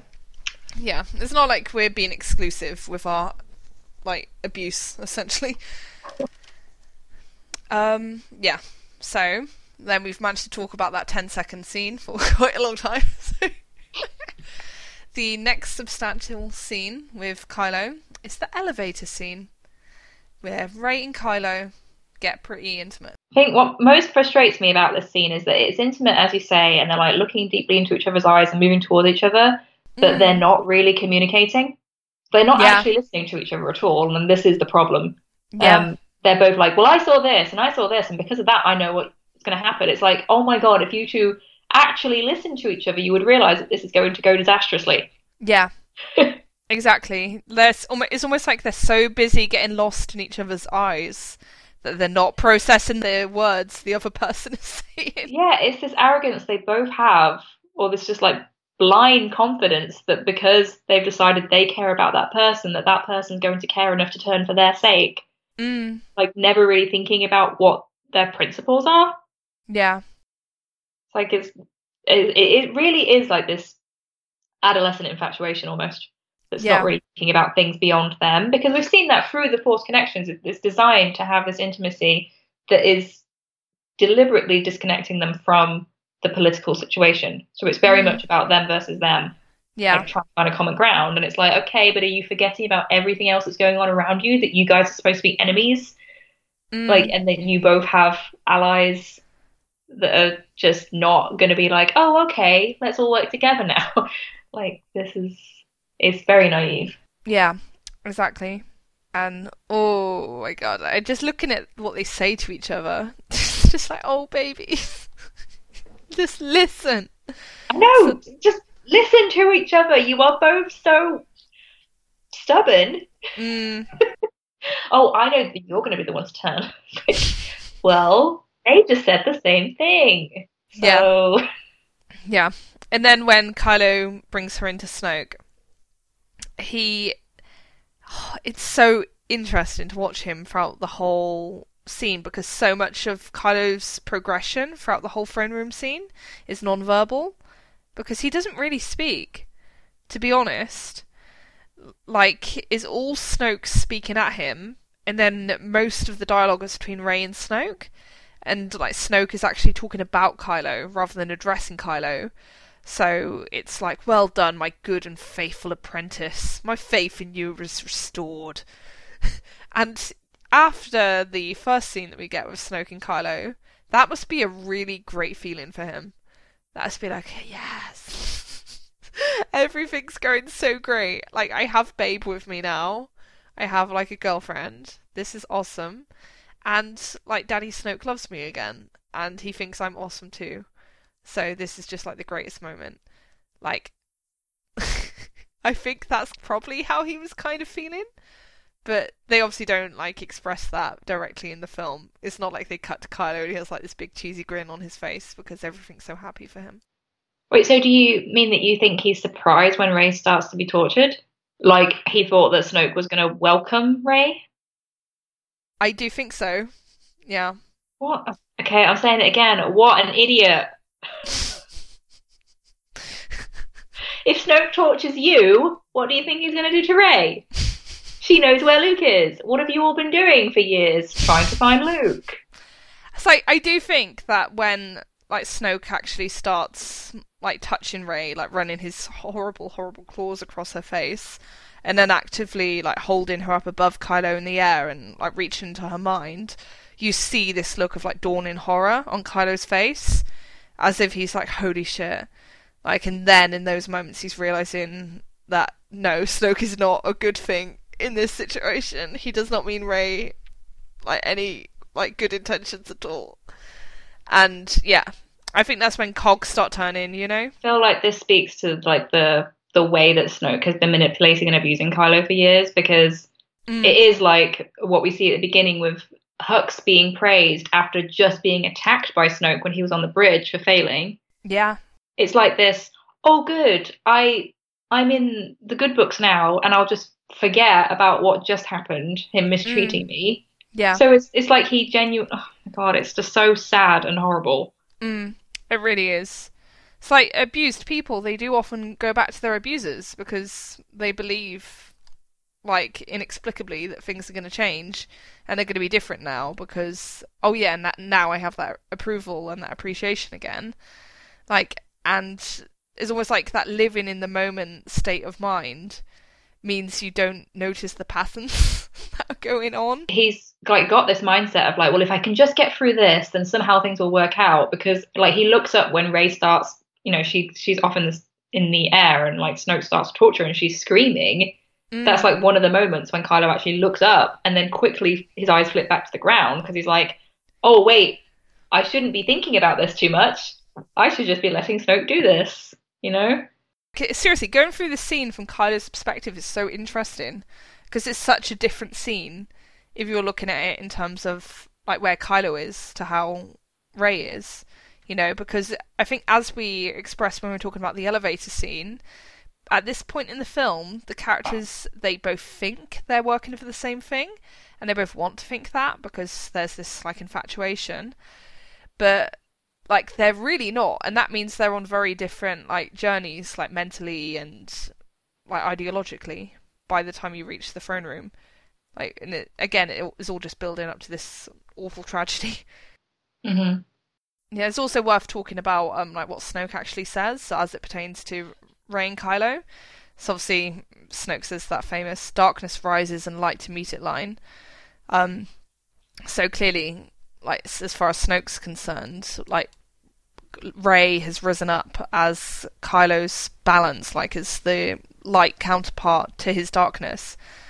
And like in Snoke's mind, that means that Rey needs to be killed because he wants to eliminate that compassion, that softness in him, which he'd previously like attacked. Yeah, it's interesting because he says like complete your training. So this is like the final thing. Like that to me is like, okay, so you think this is a bigger test for Kylo than killing Han? And that he says to Rey, you're going to tell me where Skywalker is, and then I will kill you with the cruelest stroke. And that turns out to be, I'm going to tell Kylo to kill you. Yeah. And it's so interesting how he says, I will kill you, because that's not what he means. He means Kylo will kill you. But it goes back to what he was saying earlier about using Hux as like this weapon. Like, because Kylo is almost like depersonalized for him. It's not like Kylo's a person. Kylo's a tool that he uses to exercise his will. Yeah, I mean, it's so fascinating to me that Snoke can acknowledge this. Like, it's the cruelest stroke because Kylo cares about you and you care about him. So having him kill you would be the worst possible thing. And yet he doesn't put two and two together and think that maybe that's why Kylo will fail. Exactly. Like, it's all this arrogance and hubris that he possesses as like a master. And it makes it so delicious when he gets that comeuppance. Years of abusing Kylo, he's just like unquestioning in terms of whether Kylo would betray him. Like, he says, I cannot be betrayed. It's like, well, yeah, you can, because you kind of set your own trap here. Yeah. Like you're saying, you bridge this into the connection between their minds, and then they started to care about each other. Like, you really did that to yourself. Yeah. Exactly. It's such delicious irony. There's tragic irony in this film, there's also delicious irony. The fact that Snoke like crafted the whole situation that like brought him down, that is a delicious irony. I keep thinking about what Kylo actually envisioned happening. Like with Snoke just being like, "Oh, welcome, young Rey," because he does say that, right? He's like, "Yay, Rey! Welcome, young Rey! Like, come closer, my child." It's almost like maybe Kylo genuinely does think that Snoke's being affectionate there. Yeah, it's really interesting. And I remember from repeated viewings that when Snoke says darkness rises and light to meet it, he actually puts one of his hands in the other. Yeah, like, oh, isn't it a nice love story? Yeah, exactly. It's like this awful parody of like the actual connection that Rey and Kylo have. It's like, oh, how sweet. But no. That's not how I want this to go. And yeah, like just like the massive arrogance he has to actually like I think there's real ambiguity of the nature of the connection, which we've discussed before, and I'm sure we'll discuss a lot in future. But I think as we spoke about at the start when we were talking about that Star Wars show video, is that Snoke is claiming that he did this, or at least given the impression that he created the link between them, when he didn't really. And I think one of the best reaction shots in the whole film is the reaction shot with Kylo when Snoke like says that line about how I bridged your minds, because in that moment I really think that's perhaps the biggest turning point for Kylo. So I think there's that real sense of betrayal and that real sense of like invasion, like into these intimate moments between him and Rey. Because I think they probably felt like some of the most pure and the most sacred and the most special moments he's ever had in his whole life. And Snoke is just saying that he was using both of them as tools. And like Kylo has obviously known, like on a rational level, that he's been manipulated and used for a long time. But I don't think it's ever really sunk in, like until that moment. until it's like, you were manipulating us, like, in those moments. Like, how dare you do that? Like, so I think it taints it to an extent. I don't think it means that any of the interactions were not real or that they lose their significance. But I guess it's almost like if you're having these intimate encounters with your girlfriend and then you find out that there's this dirty old man watching you. Ew. Like, I'm sorry, I know it's a bit of a perverse way to express it, but I do think that's kind of the vibe I get from him. It's You don't like, think he was literally watching though, right? I hope I think that would put not. a very different spin on the film, and I don't like to think about that. Oh, Gross. yeah. I don't think he knows because it's almost the point that he's like underestimating the emotional investment. Yeah, Because that's true. otherwise he would know that Kylo wouldn't kill Rey. Yeah, no, that is true. So yeah, I don't think he was like literally watching them, but I guess I mean, like, from the character's point of view, I think that it just does feel like a bit of an intrusion, you know? Oh yeah, for sure. We had this kind of seed planted when Han confronted Kylo and said, like, Snoke's using you. When he wants, he'll crush you. You know the truth. Like, Kylo did already know on some level, but it took Snoke doing this to Rey for like that moment to really come about. It wouldn't be easy to make that separation. Yeah. Because he's all about letting the past die, but he sees Rey as his future. So yeah, exactly. So that's different as far as he's concerned. Yeah, and Snoke's like little speech is really, really like fantastic, because I love how he speaks to Kylo, how he like addresses him in this really portentous way. Like, he says, "My worthy apprentice, son of darkness, heir apparent to Lord Vader." It really built it up. Yeah. Where there was conflict, I now sense resolve. Where there was weakness, strength. Complete your training and fulfill your destiny. Like, oh, just like, again, that delicious irony, because like this whole point of all the characters having different reads of the situation and being on different pages from each other, that is no more evident than like in this precise moment. It's like you have these three people and they're all completely misunderstanding what's going on with each other. And like, so I think Kylo's destiny now, as far as he's concerned, is all about Rey. It's like being with you, ruling with you, us being together. This is my destiny. This is my purpose. And that's what allows him to say, I know what I have to do. Like, when he's looking down at Rey as he says that. And I do think Snoke must be slightly moronic, because the look in Kylo's face is not the look of a man who's about to murder this girl. It's the look of a man who's in love, in my opinion. He just looks so like tender, and it's so like firmly fixed on her in this like really intense way. And I think that it really contrasts with that moment when Kylo is on the bridge of Han, and he says, I know what I have to do, but I don't know if I have the strength to do it. Because here, there's no question that he lacks strength, because he has all the strength he needs, because Rey is with him. And I think that's a really beautiful thing, despite all the tragic elements and the irony going on. Because, yeah, like, I think at its best, like, the relationship can build up both of them. It can give both of them strength. Yeah, I feel like it does have that potential. Obviously, once things have gone through, like they've fought the Praetorian Guards and everything, like it all goes to pot again. But I feel like we were intentionally shown that they are stronger together. And yeah, like, again, I feel like Adam's face, like the way he pulls these expressions, everyone is very certain of their own perception of what they are. Yes. You know? So everyone's like, oh, this is clearly the face of someone who's about to do something terrible, and this is clearly the face of, like, it's just so interesting, because I feel like he really does bring a lot of ambiguity to the performance. Oh yeah, totally. Like, when I talk about what I see in these moments is obviously what I see. And there are other readings. Yeah, there's a resolve there that he's like, I know what I have to do. He's looking down at Rey, but she still looks terrified. So it's like, is he trying to communicate with her that it's going to be all good and he's not going to kill her? Because she really, she is like, Ben, like, she thinks he's going to do it.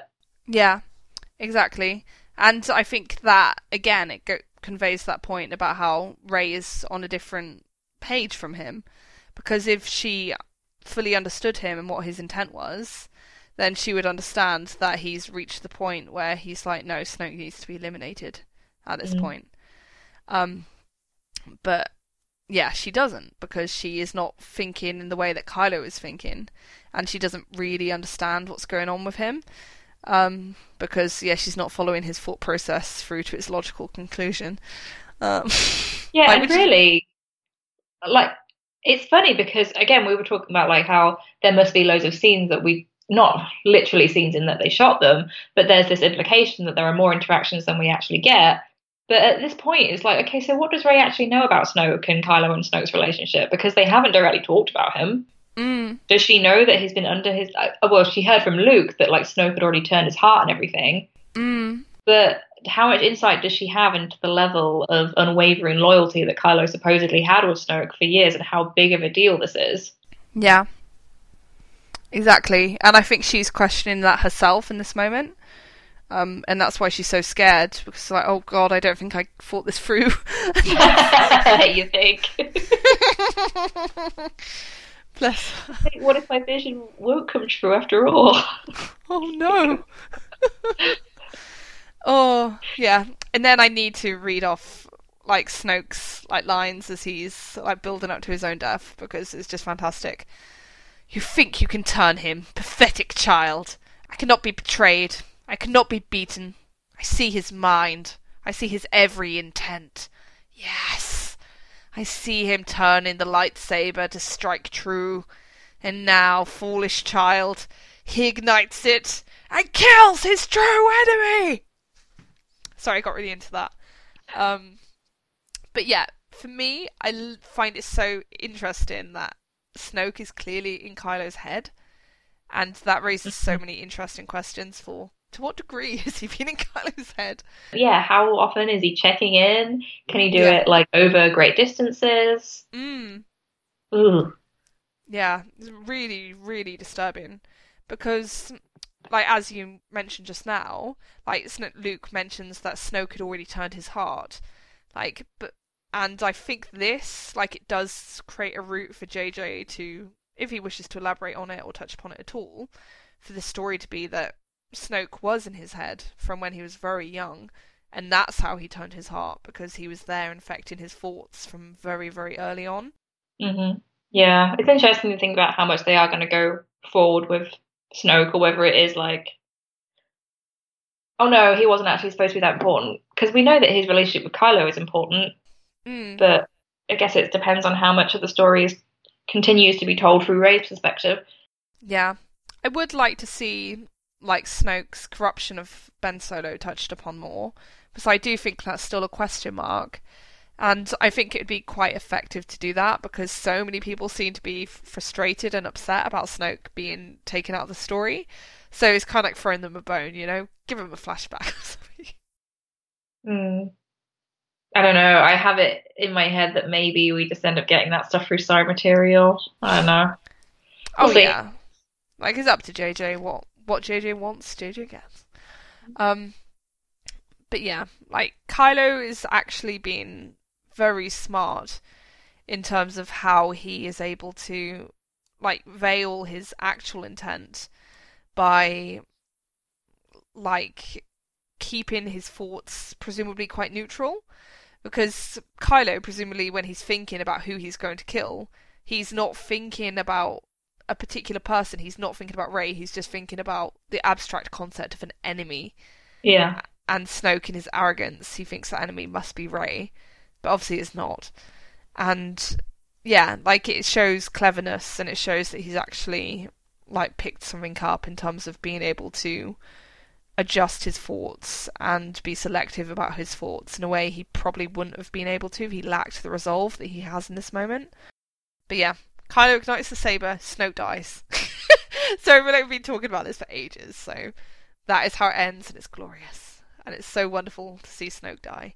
And I think that's a really powerful moment for Kylo, like, because that's his abuser, really. And he's been in his head since he was a young... Well, we don't know that. And Snoke has presumably been in his head for a long, long time, influencing him and leading him down this path and corrupting him, and like essentially ruining him. Yeah, they're explicitly stating that he's his true enemy, Yeah, and Rey isn't. yeah, So exactly. yeah, it's a big deal, and he brings that moves his fingers, and the saber comes towards Rey to catch it, and she turns around in utter amazement, and then they're just like staring at each other. Yeah, And it's almost like he can't quite believe what he just did. It's yeah, like, okay, well now we have to get out of here somehow. yeah. It's like a moment of shock and awe. And yeah, just the way they combine forces in that fight against the Praetorian Guard, that's so beautiful and so lovely. And they're so effective. They're so incredibly effective, and it's because they're working for each other. And again, there's something pure about that, because in that moment it's very like primal and like basic. It's just a question of survival in that moment. There's nothing bigger really going on. It's just about, we need to get through this, we need to live, and then we can think about what happens next. And they're both so powerful, and they're both in complete synergy, because there isn't a misunderstanding there. They both need to fight these guards, they both need to defeat them, they both need to get out of that situation. And so they do it, and they're super effective, to quote Pokemon. Yeah, it's interesting to think about. Like, a lot of people, I know Jason Fry, who wrote the novelization, has talked about Kylo's story as like the reverse of a hero's journey. Because it kind of is in a way, because, well, I know in the second chapter, like, heroes supposedly fail because they have all these challenges and everything, but really, Kylo appears to have successes, and killing Snoke is a big success. By the end of the movie, he's not exactly triumphant in his role as Supreme Leader, but depending on your perspective, like, it's interesting to think about how some people might consider some things that he does triumphs and some things failures. Yeah. Because it might not be across the board, like, what people consider good things. And it depends if you consider him a villain or someone who will eventually redeem himself, or even like an anti-hero, or like an inverse hero in terms of like him being a Dark Luke or whatever. I don't know. It's just, I feel like Kylo Ren is really a Rorschach test for an audience. He is such an interesting character. Because we obviously have our reading, but I can also understand why other people have their own readings. Yeah. They work together beautifully, and like, I just noticed on my last viewing, actually, like, how it actually goes down towards the end, because obviously there's lots of action happening really quickly, so I didn't even see how Kylo was disarmed. I didn't realise how he lost his lightsaber, and then I saw that it actually flew a considerable distance away from him. So it's like, okay, now I understand why he's not actually using his own weapon in that scene. Yeah, and doesn't he go from having 2 weapons to none, because he has one of the guards' weapons as well, right? Yeah, he does. So there's always like shifting stakes, and it makes it very exciting to watch. Yeah, I love the moment where they're both screwed. Yes. You know, like, they're both in these chokeholds almost, and then she has to get herself out of it and then save him. Yeah, and I love that even though they're both screwed, they're still looking at each other. So they're not thinking about their own situation, they're thinking about the other person. Yeah, well, I think it's also like this, oh, I could really do with you getting out of your situation so you could help me out. Oh, yeah, it is a practical thing. No, but I mean, like, they're both looking at each other for help. Yeah, you know? That's true. Yeah. And, like, for a second, you feel like neither of them is going to be able to get out of it until Rey does that really cool move. Yeah. Yeah, so I think the expression on his face when he looks at Rey after taking out the last guard is kind of like the expression, like, of a man who's thinking, this is the girl I want to marry. Yeah, it's like this, oh my god, look at what we just did. This is what was supposed to happen. Like, at this point, he's thinking the vision is going right, you know? Yeah. That he's like, okay, I'm on track. Now all I have to do is tell her parents are nothing and she's nothing, and then all will be good. She'll be with me. And she'll fall into my arms. And then he makes the mistake of looking away, and I feel like that, yeah, he looks at the phone, and that's when everything starts to go wrong, right? Because he's looking towards the power instead of her. Yeah, exactly. I find that like a powerful moment.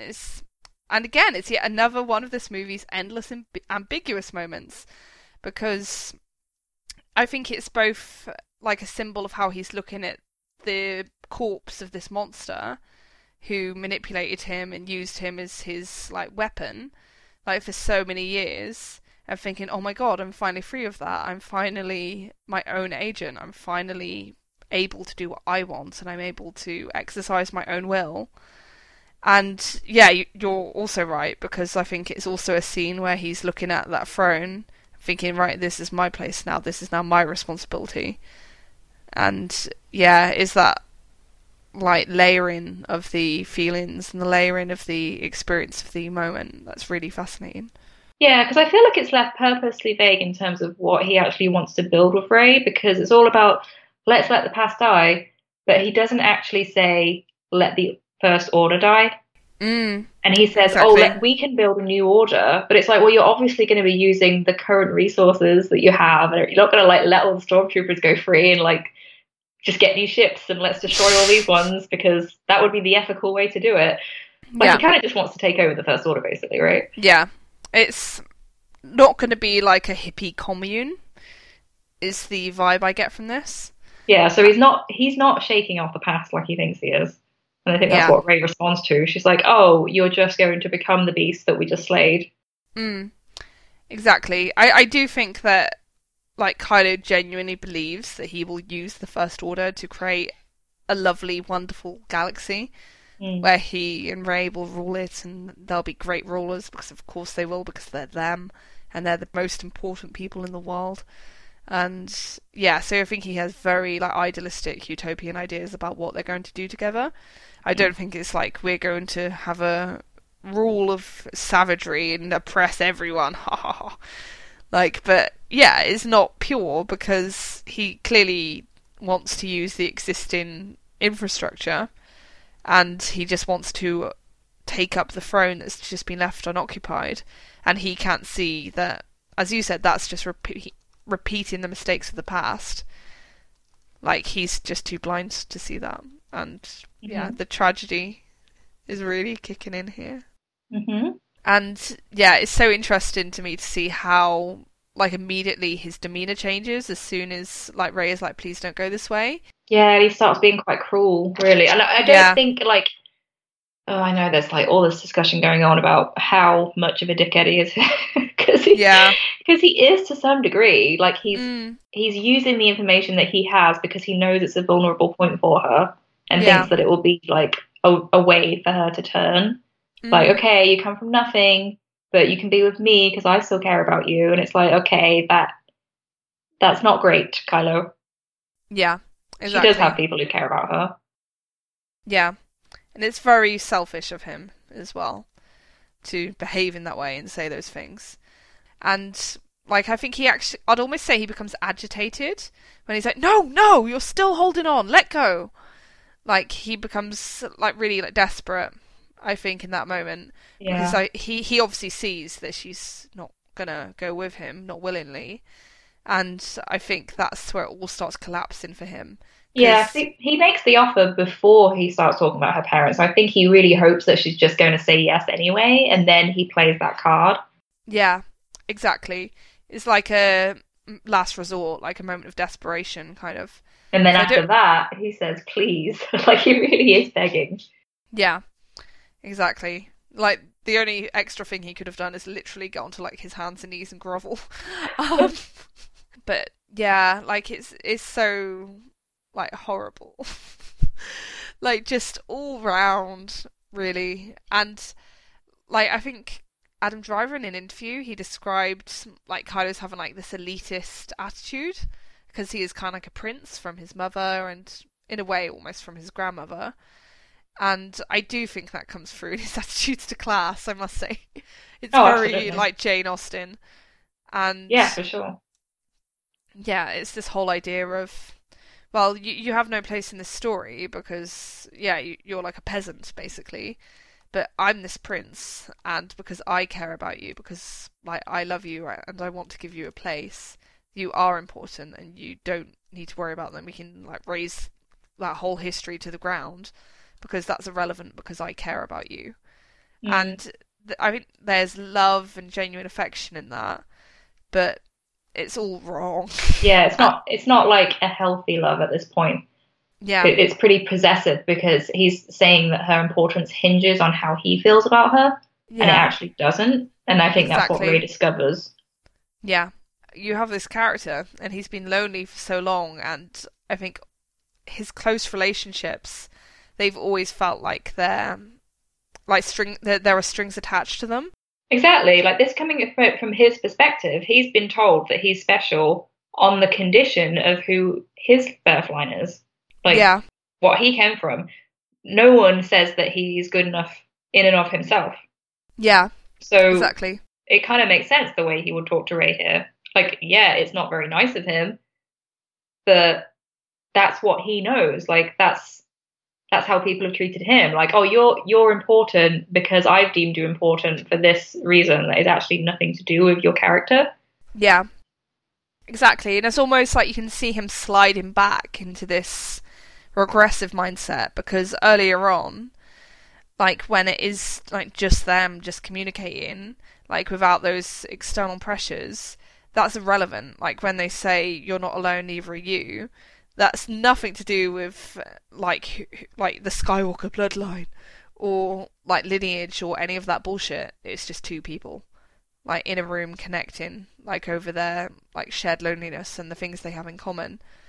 And by this point, that's like all slipping away, because like Kylo is trying to like justify himself and like justify why Rey should be with him, but because his perceptions of things are so warped by everything he's ever been told and his own like experiences and his own like biases and his own arrogance, that means that he's not able to think in those simple terms anymore. He has to think in terms of lineage and in terms of like birth and parentage, and yeah, that's where it all goes wrong. Yeah. When he's saying you're still holding on, let go, it's like, no, dude. It's Yeah. you. Talking about yourself. Again. So the many Kylo Ren times. special. Yeah, so of course, as you'd expect, because she's the hero, Rey recognises that Kylo's plea is coming from the wrong place, to put it mildly, and she rejects him. And there's something so heartbreaking in a way about that just that brief moment where you cut back to them and you see Rey starting to extend her hand, and you cut to Kylo's face and he's got this look of like hope and wonder and like, oh god, it's happening. She thinks she's gonna take his hand, but of course instead she like quickly whips out her hand to try and seize the saber back from him. Rey, you sneaky bitch. Yeah, exactly. And then it just becomes like the most epic breakup scene. And they both look so primal and animalistic, so clearly channeling everything into like this battle of wills between them, because yeah, it's all so intense and operatic, and of course it has to like reach its climax in a very operatic way, and it does with the lightsaber splitting between the two of them and then being blown apart.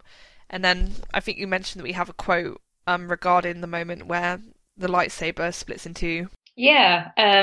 So Ryan told IGN, because people were asking basically after the movie that, like, how did Kylo not realize that Luke was a projection, because he had the Anakin saber that had just been torn apart with him and Rey. Ryan says that Kylo didn't actually see it. He says, we as an audience saw that. The truth is, we see the saber split in half. Kylo sees the blinding flash of light and is knocked unconscious, and then Rey takes the lightsaber away before he wakes up. So if you really want to dig into it, get an explanation, you can say that he doesn't 100% know what happened to the saber. Yeah. So that's what Kylo's going through at this point, when they're like warring for it, and it seems like the Force is equally strong with both of them, and it splits apart, but we don't see that. He's just like knocked out, basically. Yeah. And then wakes up and she's gone. So yeah, like from his perspective, he's offered her everything and she betrays him, and then she's gone. Yeah, I think the first time I saw the movie, I was taken aback by how sudden that transition from presumably offering Rey the galaxy to like, we're gonna go down to Crate and kill them all. I was really like taken aback by that. I almost had like whiplash. I mean, he's like, if you're not with me, you're against me, right? Oh yeah, no, like, but that's the thing with subsequent viewings. It gradually settled for me because I saw it as just this intense emotional response to what he must consider like this horrible rejection. And of course he has this warped perspective. But as far as he's concerned, like he was pinning all his hopes on Rey. He almost did everything that he did for her. Like she was his reason, like to an extent. I know that sounds really soppy, but I do think it's true. And yeah, she's gone. So it's like, what does he have left? I think all he has left at this point is just his rage, his anger, his resentment, and his sense of betrayal over how he was treated in the past. And yeah, that's why he becomes this like force, like driven by like this desire for revenge and retribution. And yeah, he's in full let the past die mode at this moment, basically. Yeah, and I think it's interesting to think about like his mindset that if he sees Luke with that saber, he thinks that Rey gave it back to him, but Mm, Rey supposedly knows what Luke did to him. Like mm, that all feeds into his feelings of betrayal, and it's only once he realizes that Luke was a projection that Rey did none of that, yeah. and at that point he's too late. Like he's humiliated himself. She's seen Mm, him descend into that rage again and is shutting the mm, door, and it's like too late. exactly. And it's really heartbreaking. I think it's worth mentioning how the very fact that Kylo just wakes up to find Rey gone, that tells us something important, and that's that Rey did not kill him, or she did not drag him with her onto the shuttle and like haul his ass back to his mum. So it's interesting because it's not like the scene at the end of The Force Awakens where they're separated by a literal crack in the earth keeping them apart. There was nothing keeping Rey from like igniting the lightsaber through Kylo's heart in that moment, in the aftermath of that Battle of Wills, if she'd wanted to, but she didn't. And I don't know if that will ever be touched upon because, again, it's the kind of thing that Star Wars is good at. Just like, oh yeah, that was a Yeah, thing. plot convenience. Yeah, plot convenience. But like, if you think about it in terms of character motives, then that does indicate that she, like, at the very least, can't bring herself to do it. Definitely not in that moment. Yeah. I think there's a potential in the future for her to like try and steel herself to think that she could do it, Mm, but I don't think she could. Like mm. that's just not going to happen now. Be with a bit of a blunt ending to the trilogy Can at you this point. imagine? I'm sure there are people out there hoping for it, but Yeah. oh God, what would that do to Ray at this point? That would be, yeah, very nihilistic, I think. Um, yeah. Oh, and it's also worth pointing out, and again, this is probably just continuity error, but if they wanted it to have significance, it could have significance. But when Kylo wakes up, he has his lightsaber back at his belt. And again, that raises another question of did Rey put his lightsaber back there to like help him along? It's like I Mm. don't know what you're gonna do, but you're probably gonna need this weapon, so I'll do you this small favour. I like to think that she did, but again, we don't possibly know, and it's probably just gonna be a forgotten continuity point. But he definitely didn't have it as he was fighting her. Yeah, I think that's the kind of thing that's like good elements for fic fodder, but yeah, Star Wars is just so bad at going up with these little tiny details Yeah, because it's like this big overarching opera, I guess. exactly. Um, and also just to talk about the like dynamic between Hux and Kylo in this moment, it's so interesting. Everything changes between them basically, because before they were like two boys competing for Daddy's affection and approval and praise, but now Dad's gone, so it's like you have these two young men, and it's just going to be about them. And Yeah. obviously, while Kylo's trying to assert himself as the superior force, and he does proclaim himself supreme leader, I think subsequent interactions indicate that it's not going to be that simple, and that they're really peers, and that it's going to be about them struggling on the same level rather than there being this like hierarchical relationship as there was with Snoke. Yeah, and I think there are little seeds here that are. I mean, Kylo just like straight up lying that Rey killed Snoke and what killed all the guards by herself and then just left Kylo Ren. Mm, Like, does he expect Hux to buy that? Are we supposed to think that Hux bought it? yeah, Like, all this stuff I think lays the groundwork for everything to come out. Because, like, Hux could very easily then accuse Kylo of being a traitor to the First Order and then put a bounty on his head. yeah, exactly. Like Kylo is a very bad liar. And I think that's nowhere better illustrated than this. The girl murdered Snoke. Like, Sure, she did. yeah, like I don't think Hux for a moment buys that, to be honest. He just doesn't say anything. He's just kind of like, what the fuck? I love the part where Kylo starts to force choke Hux, because then his theme comes back like really strong, and you have those explosions going off behind him, like the sparks. Yeah. And I think I saw a lot of reviews or like these quick reactions on Twitter when the movie first came out, that people like, all these film critics were like, oh, there's such a big twist concerning Kylo Ren. And I'm guessing that it was the point where people realized that he wasn't going to be redeemed for this movie, because people were kind of hoping for that, or at least some people were. Yeah. Because it was like, oh no, okay, like he's going to be the villain for the next movie. But he's choking Hux. It's again, he didn't do this to Rey. He pleaded with her to stay with him. Yeah. Now he's pissed, of course, but yeah, it's interesting to think about, like, are we supposed to sympathize with Hux? Because I don't. Like, not in a real way. Obviously, I do. Like, oh god, poor Hux. He has to deal with Kylo's temper tantrums and everything. yeah. But he's not a sympathetic character, so it's like, are we supposed to feel differently? Like, I feel like it's quite a conscious choice to. Really, the only character that Kylo harms at that point is Hux. Yeah. He's trying to harm other characters, but. Like, I read interviews with Donal where he was saying, like, he really deliberately played Hux as a character that you would just despise, and you would almost want to see him suffer. Oh yeah, I remember those, that like that children would like root to see him hurt. Yeah. And it's interesting that it's Kylo doing that. So it's like, are you rooting for Kylo? I do think you are, to an extent, because he's such like a little snivelling rat-faced kid. That you're just like, yes. That's you're so interesting. Owned. Because it's really different from the way Vader would inflict that cruelty, isn't it? I think Vader was always very dispassionate. But I mean, like, in terms of who you would sympathise with, you never got, in the original trilogy, you were never thinking about it from Vader's perspective. It was always like, oh god, these poor officers. Oh yeah, definitely. And I think that's even how we feel about it in The Force Awakens with Paul Mitaka when he has to report to Kylo. Yeah. I think you always, like with Vader and like you say about Kylo and TFA in that scene, like you feel empathy for the person being attacked because they're being attacked by this like faceless, brutal monster. And obviously, while Kylo's being brutal and very much behaving like a monster, he's still a human. Like, he's not masked. We see his face, we see his emotions.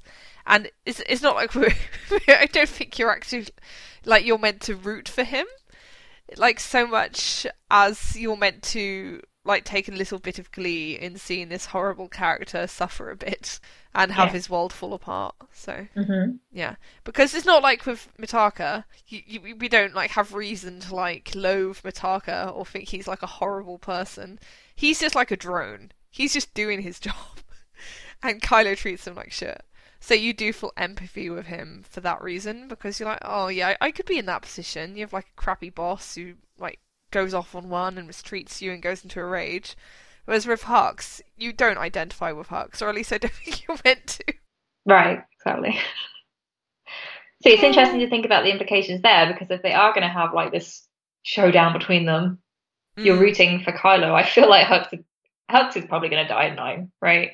Probably, yes. I was amazed he survived 8, to be honest. So I was pretty sure the writing was on the wall. I figured it was either him or Phasma. Yeah, I think the right character died, to be honest. I think there's much more narrative and character to get out of Hux than there was from Phasma.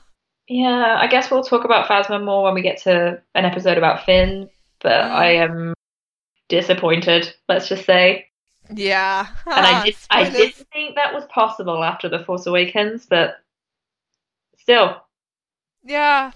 There's lots to say. Right. Then we obviously next see Kylo when he's on his shuttle over Crate. Everything in the shuttle is such a farce. It's, oh my god, it's so absurd.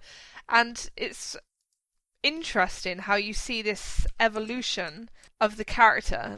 Yeah, so when we first see Kylo in the shuttle, I believe he's quite calm and he's like saying push through.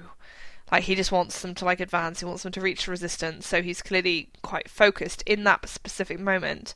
But then it's fascinating because the moment the Falcon shows up, he absolutely flips out.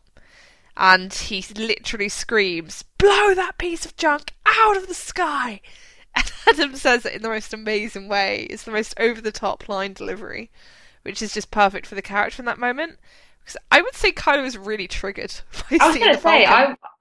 I wonder if the Falcon combined with seeing Luke, it Mm, is all like his past coming back to haunt him, and then later you get the dice as well, which is even more on the nose. It's like he can't escape it. mm. That is like a symbol of his father. Yeah, exactly. And again, it's just really driving home this whole point of Kylo. At this point, it's all about destroy, destroy, destroy, destroy. Like, these things that he's seeing, they all have negative or, like, disturbing or unsettling associations for him. So, yeah, the Falcon, that is A, his father's ship. It's B, kind of like a symbol of the Resistance. And C, logically, if he's even vaguely capable of logical thought, he probably knows Rey is on that. So there's just this whole nexus of like triggering associations bound up with this ship, basically. Hmm. And yeah, he just wants to wipe it out because he's been a child and he's thinking the most low level way imaginable.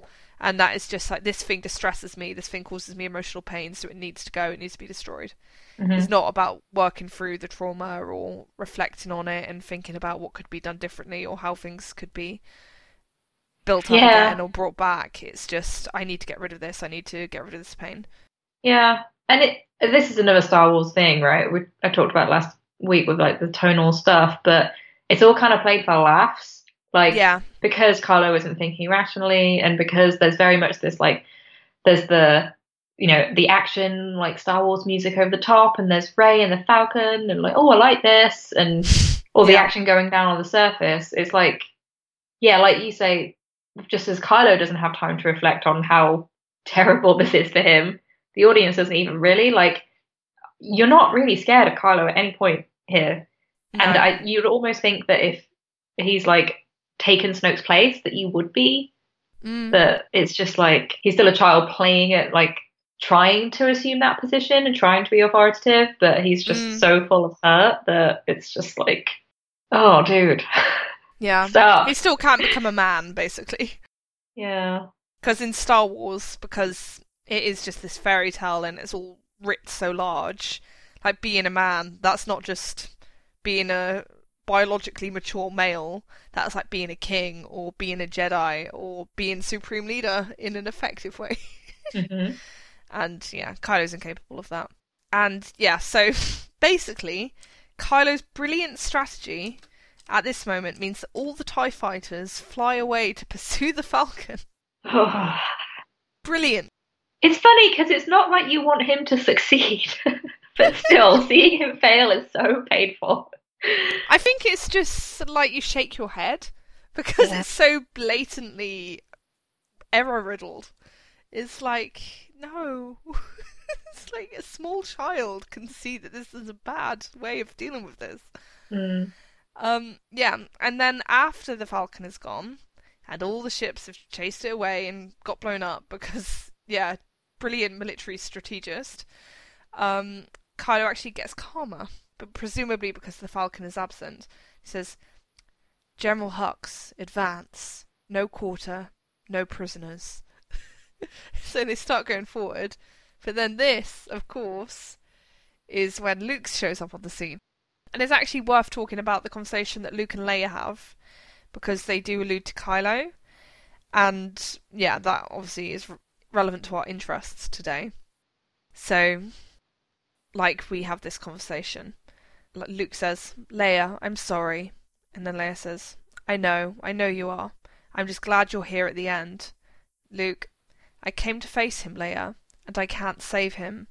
Leia, I held out hope for so long, but I know my son is gone. Then Luke, no one's ever really gone. And I think that final line is so important.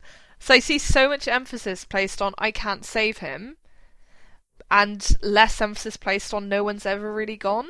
Because all of those lines are about Kylo, and I think they're both equally true. Because I think Luke is absolutely right to say I can't save him, because Luke knows he effed up majorly with Ben Solo. I think we're meant to take a little spark of hope there. Yeah, exactly. No one's ever really gone. That's like the spark of hope. Like, because if you think about it, of course Luke can bring him back. Like, Luke is like this monster for Kylo. You know? Like, no amount of like talking through things is going to help, I don't think, to the degree necessary for Luke to be able to help him. So I'm not saying Luke can't provide any help, but he definitely wouldn't be the person to bring him back. And yeah, I think we'll talk about it in a bit, but subsequent events, they indicate that if anyone is going to bring Ben Solo back, it's going to be Ben Solo, because he needs to pull himself up by the bootstraps almost and get his like gear in order. But yeah, I do think it's so important that Luke says no one's ever really gone. The defining characteristic of Luke in the original trilogy is just that unwavering faith and hope in his father, and that belief in his potential for good.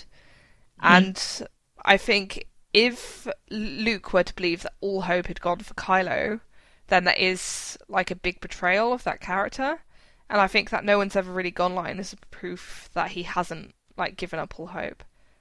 Yeah, I think Luke is supposed to parallel Obi-Wan here, like in some way, because like he faces him and says he's sorry, but he knows that he can't be the one to bring him back because he's responsible so much in terms of how he fell in the first place. Like there's too much resentment there that's like been stoked for years by Snoke. Yeah. So. And I think it's also an acknowledgement of the fact that it's Ben's not family. Yeah, is that, and I think it's also the acknowledgement of the fact that no one in Ben's family can save him, because so much of like Ben Solo's sense of betrayal and hurt have come from within his family. So I don't think that way back could ever really be through them. It's not the same as saying that there's no hope of reconciliation with his family at some point, but it's not like that is going to be the final push across the threshold for him, because there's too much pain there. Right. So, now we've got Luke and Leia's conversation out of the way, it's worth going into how Luke actually shows up. And oh my god, it's just fascinating, really. When you think about it, it's also played for laughs to a large extent, which again makes it hard to take seriously, but it is very much what we were talking about before, about Luke being the source of like trauma for Kylo and really triggering him in massive ways. Because Kylo's first response upon seeing Luke is to say, I want every gun we have to fire on that man. And then he's literally like, more! He's like so desperate and so childish that it's really pathetic to watch him, to be honest, because he really is just like this wounded little boy, like taking these toys that he has, which are incidentally very dangerous toys, and using them all in this completely irresponsible and irrational way, because he just has this intensely visceral emotional response to seeing Luke. Yeah, they're dangerous, but they're totally ineffective against Luke right now. So yeah, Luke's always going to have the upper hand here. Do you want me to read out this quote from Ryan? Yeah, I do. So he says, Luke is basically tailoring this projection to have maximum effect on Kylo. He knows that Kylo's Achilles heel is his rage, and so that's why he kind of makes himself look younger, the way Kylo would have last seen him in their confrontation at the temple. And that's why he decided to bring Kylo's grandfather's lightsaber down there. The lightsaber that Kylo screamed at Rey, that's mine, that belongs to me. As far as Johnson's concerned, Luke believes that Anakin's lightsaber will have a much more visceral impact on the erstwhile Ben Solo than Luke's own green blade. It's actually not Rey that he screams at, it's Finn. I guess Ryan just made a mistake there. Yeah, so this is them essentially saying, yeah, Luke was triggering Kylo intentionally. Which is pretty twisted, to be honest, when you think about It it. is, but the Skywalker family are twisted. Yeah. Like, this is a family where your father meets you for the first time and he cuts your hand off. So, yeah, it's full of perverse, weird things. Yeah, this is Luke being kind to Kylo, apparently. So I have to make my peace with that because Cruel to be kind. I love Luke's arc in this movie, but if I think about it too much, some of these things, I'm like, wow, you probably could have done that a bit better. But that's part of the point because the story and things have to go wrong and characters have to make mistakes. But it's very interesting to me that this is about redeeming Luke in terms of the wider galaxy, recognizing him as a legend once more, because you have that final scene with the kids, like, ooh, Luke the legend saved the resistance and Yes. didn't even have to kill anyone. It's like, well, what about with your nephew? Yeah, exactly. Did you just do him more harm? I think overall it will be presented as a good thing in the narrative because it does for. We have to just accept, yes, Kylo is a villain, so he has to be confronted with horrible things that make him feel awful. Yeah. It's painful, especially when you relate to a character, but it's like he has to get to a really low point, so he kind of has to suffer through this stuff. Yeah. So yeah, I think it's also worth thinking about like the way that Luke chooses to manifest himself in front of Kylo as a kindness because he's deliberately preventing Kylo from being able to hurt anyone, like including himself. Like he doesn't want to give Kylo that knowledge that yeah, I killed Luke Skywalker, I'm badass. He chose to project himself in a non-corporal way so that Kylo would be denied any kind of victory and would not be allowed to add to his crimes, I think. It's almost like if someone is like in this intense state of like rage or like violent anger and like putting them in a padded room so that they can work through that in a safe way without causing any harm or any lasting damage to anyone. And yeah, that's just kind of my read of the situation. Mm-hmm. Yeah, it is like a moment of catharsis for Kylo because he's like actually able to put his lightsaber through his uncle's chest. And I know at that point he's very angry because he's like, "What? I wanted to kill you." Yeah. But it's ultimately good for him in the long run because, as Luke says, like, "Hey, if you kill me, I'm also going to be with you all the time, just like your father, and you regret that, even though you probably don't want to admit it to yourself." Yeah, exactly. You don't really want me around you all the time, do you, Kylo? There's this final look that Luke gives him before Kylo runs at him with the saber, and it's like a look of love. Yeah. You know, he has a smile on his face, and he's like, "I still love you." Yeah. And I think that's probably unbearable for Kylo. Yeah. He really does charge towards him in an absolute rage.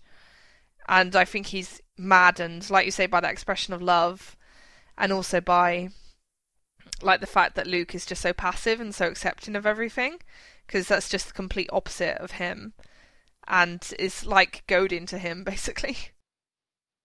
Mm-hmm. Yeah, it's also worth just mentioning some of the dialogue because Kylo is talking about like his grand plans for what's going to happen now, because of course he does, and he yeah, I'll just read out the whole exchange. It's pretty short. So Luke says, "I failed you, Ben. I'm sorry." Kylo, "I'm sure you are. The Resistance is dead, the war is over, and when I kill you, I will have killed the last Jedi." Luke, "Amazing. Every word of what you just said was wrong. The rebellion is reborn today. The war is just beginning, and I will not be the last Jedi." Kylo, "I'll destroy her, and you, and all of it." Luke, "No. Strike me down in anger, and I'll always be with you, just like your father. See you around, kid." So good. You know what? I still wish we might get it eventually, and again, we might get it in side material, but I still wish there was more of an idea of why exactly Kylo thinks the Jedi need to end. Beyond just hating Luke. Like, maybe that's it. Maybe it is that shallow, but I feel like there's got to be a difference in philosophy somewhere. Because we don't hear enough about why Kylo is a Darksider, because he's not a Sith. So, like, what code is he living by?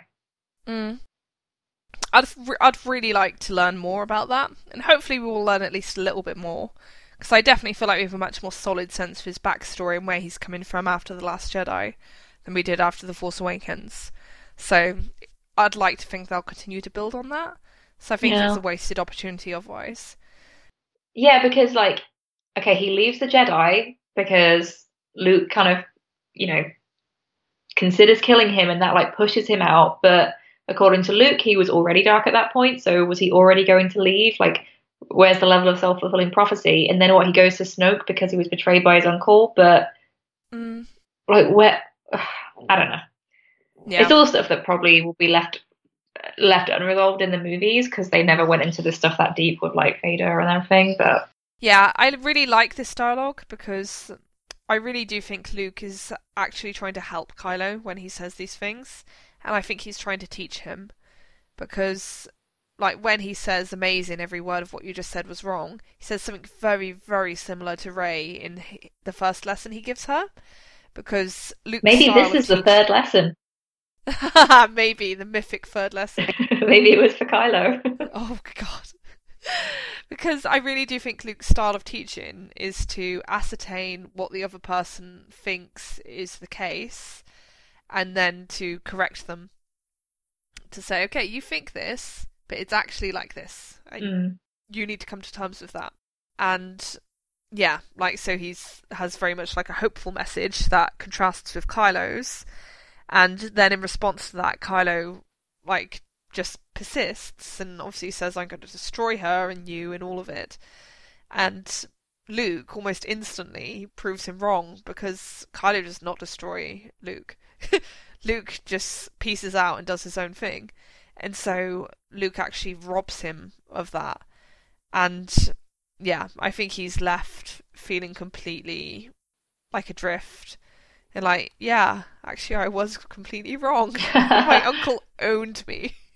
It's really embarrassing. And he gets the Skywalker, no!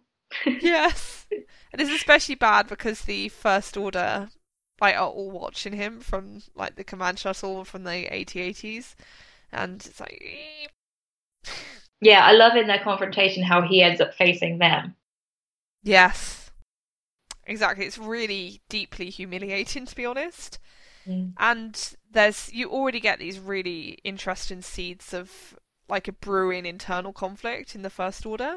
Yeah, I mean, if you saw that, why would you continue to respect him and follow his rules? Yeah, exactly. And even when they're in the cockpit, like, you can already see all these contradictions and, like, how the people they're trying to order around, they're not sure who to actually listen to. Because Hux actually repeats lots of Kylo's orders. And then, like, Kylo's comeback to a lot of Hux's presumptuousness is just to, like, treat him like a ragdoll and toss him across the room. Yeah. And it's all so childish and so chaotic. And you can tell that no one's sure of what to do or who to obey.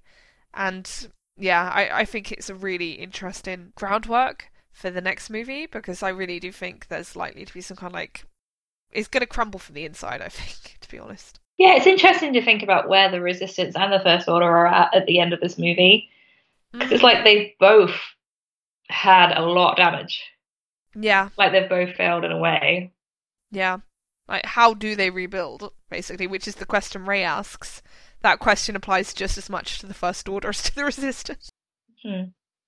Yeah, so then after Kylo's humiliated defeat, he marches into the empty Resistance base, and of course he finds it gone because they've all escaped, and he, like, asks to be left alone, and he, like, enters into the room where Luke and Leia spoke, and he picks up the dice from the ground, and you actually see Hux, like, watching him in a very would you say foreboding way, Kirsty? Yeah, he looks pissed.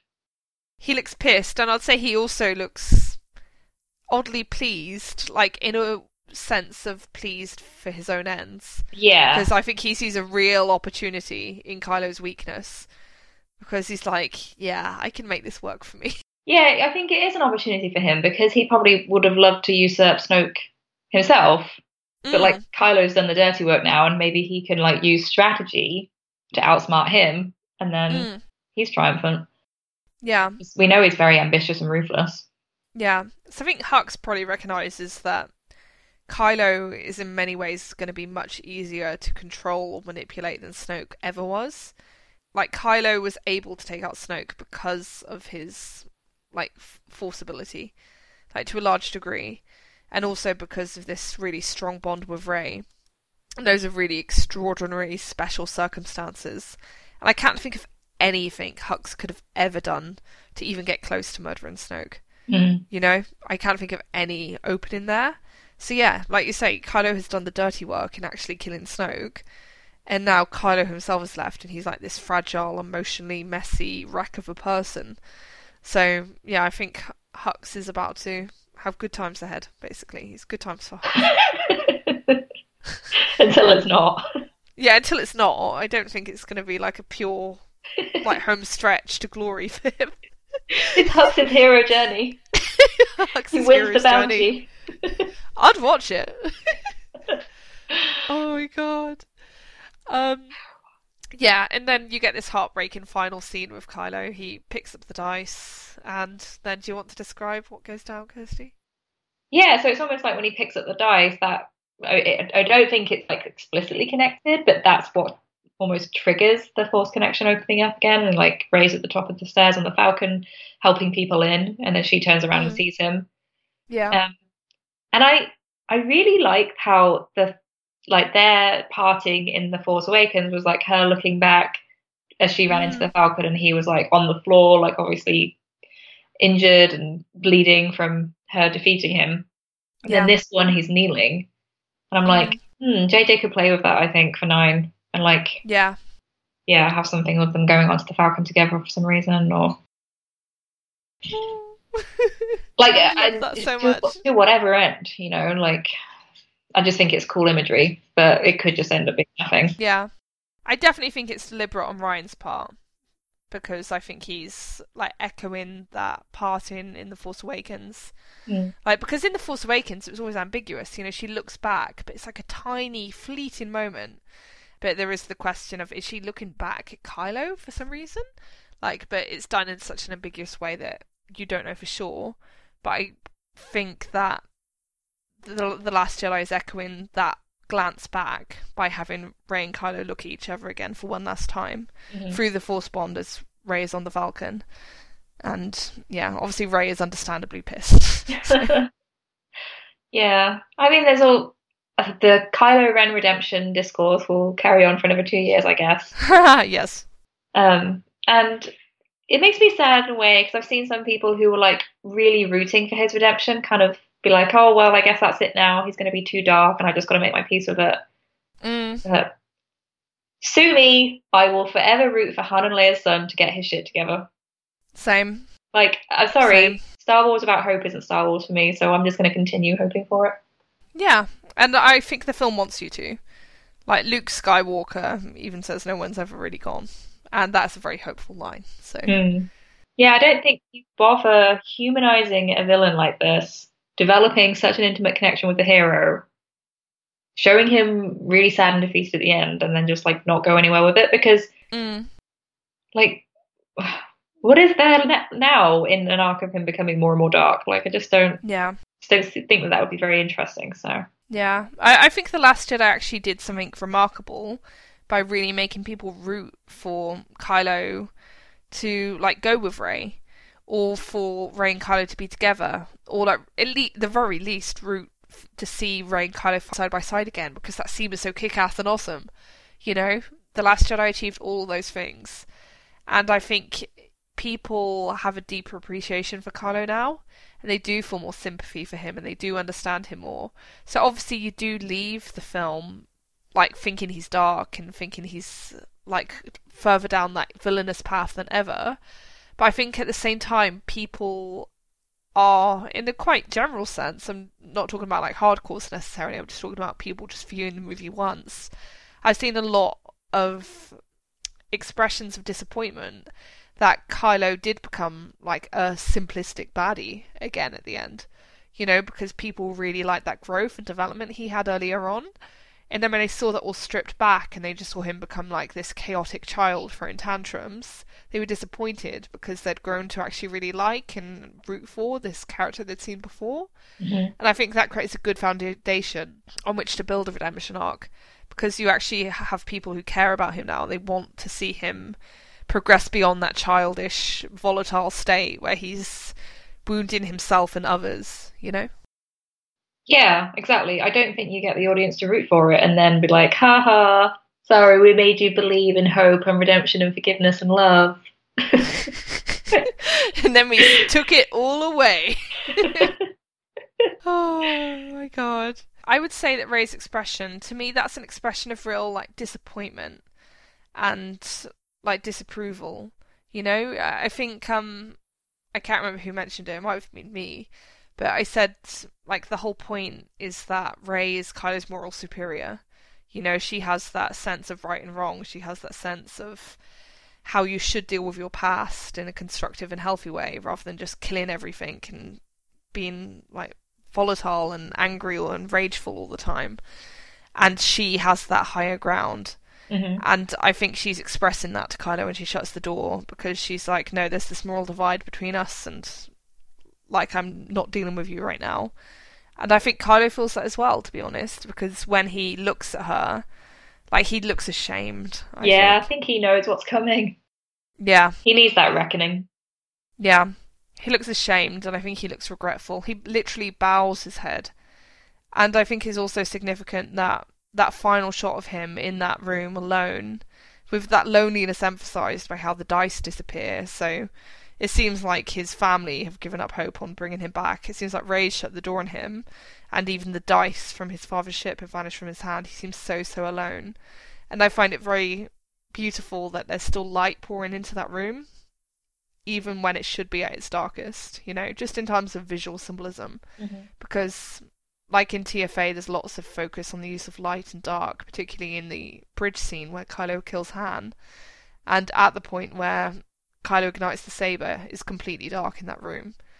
Whereas in the scene that should be Kylo's like darkest, deepest, angstful, villainous moment, in The Last Jedi, he's actually covered in light, and he is clearly on some level aware that he messed up in this huge, profound way. And I really like to think that means we're going to see him change and do things differently in the next film. I have no idea what that means, and I'm not willing to speculate, because JJ can do whatever the hell he wants.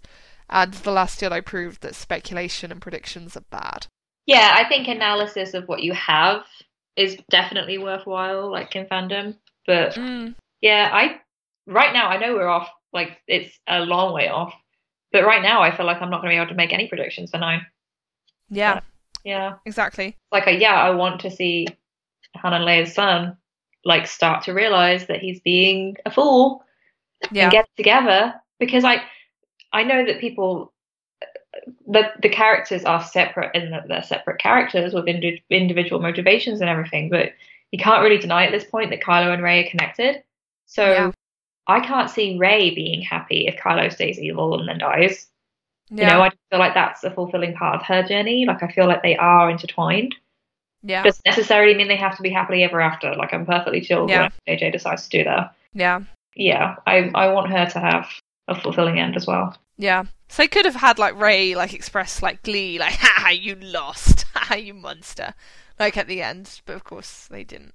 And that's good, because I think the Rey who we meet at the start of The Last Jedi, she probably would have been gleeful at his humiliation and his defeat in such a shattering... Well, she kind of was, right? She was like, oh, it's too late for you, you lost, I found Skywalker. She is kind of almost taunting him.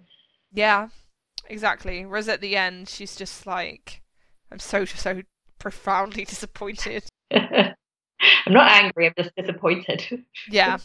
And it's like just a much more sophisticated response, I think. And that conveys her growth as well. Well, yeah. Oh my god, we've talked about this for 3.5 hours. I know. Okay, I feel like Rey's journey is much easier to sum up, and it doesn't mean it's like less complex or whatever, but she just follows a more clearly defined heroine's journey, whereas Kylo's all over the place, honestly, and I think that's partly intentional, that you're not supposed to just define him as a villain, so he has the villainous journey. You know, he has all these competing elements. Yeah. He's all over It's the very place. deliberately chaotic. Yeah. Yeah. Right, but anyhow, I'm very tired, so I think we need to wrap up. And I'm sure your dog needs a walk. So Yeah, she does. I'm Rachel, and you can find me at Star Wars Nonsense on Tumblr and at Journal of the Star Wars on WordPress. Where can people find you, Kirsty? I'm Bastila Bay on Tumblr and Scavengers Horde on Twitter. Thank you so much for listening, and until next time, bye! Bye!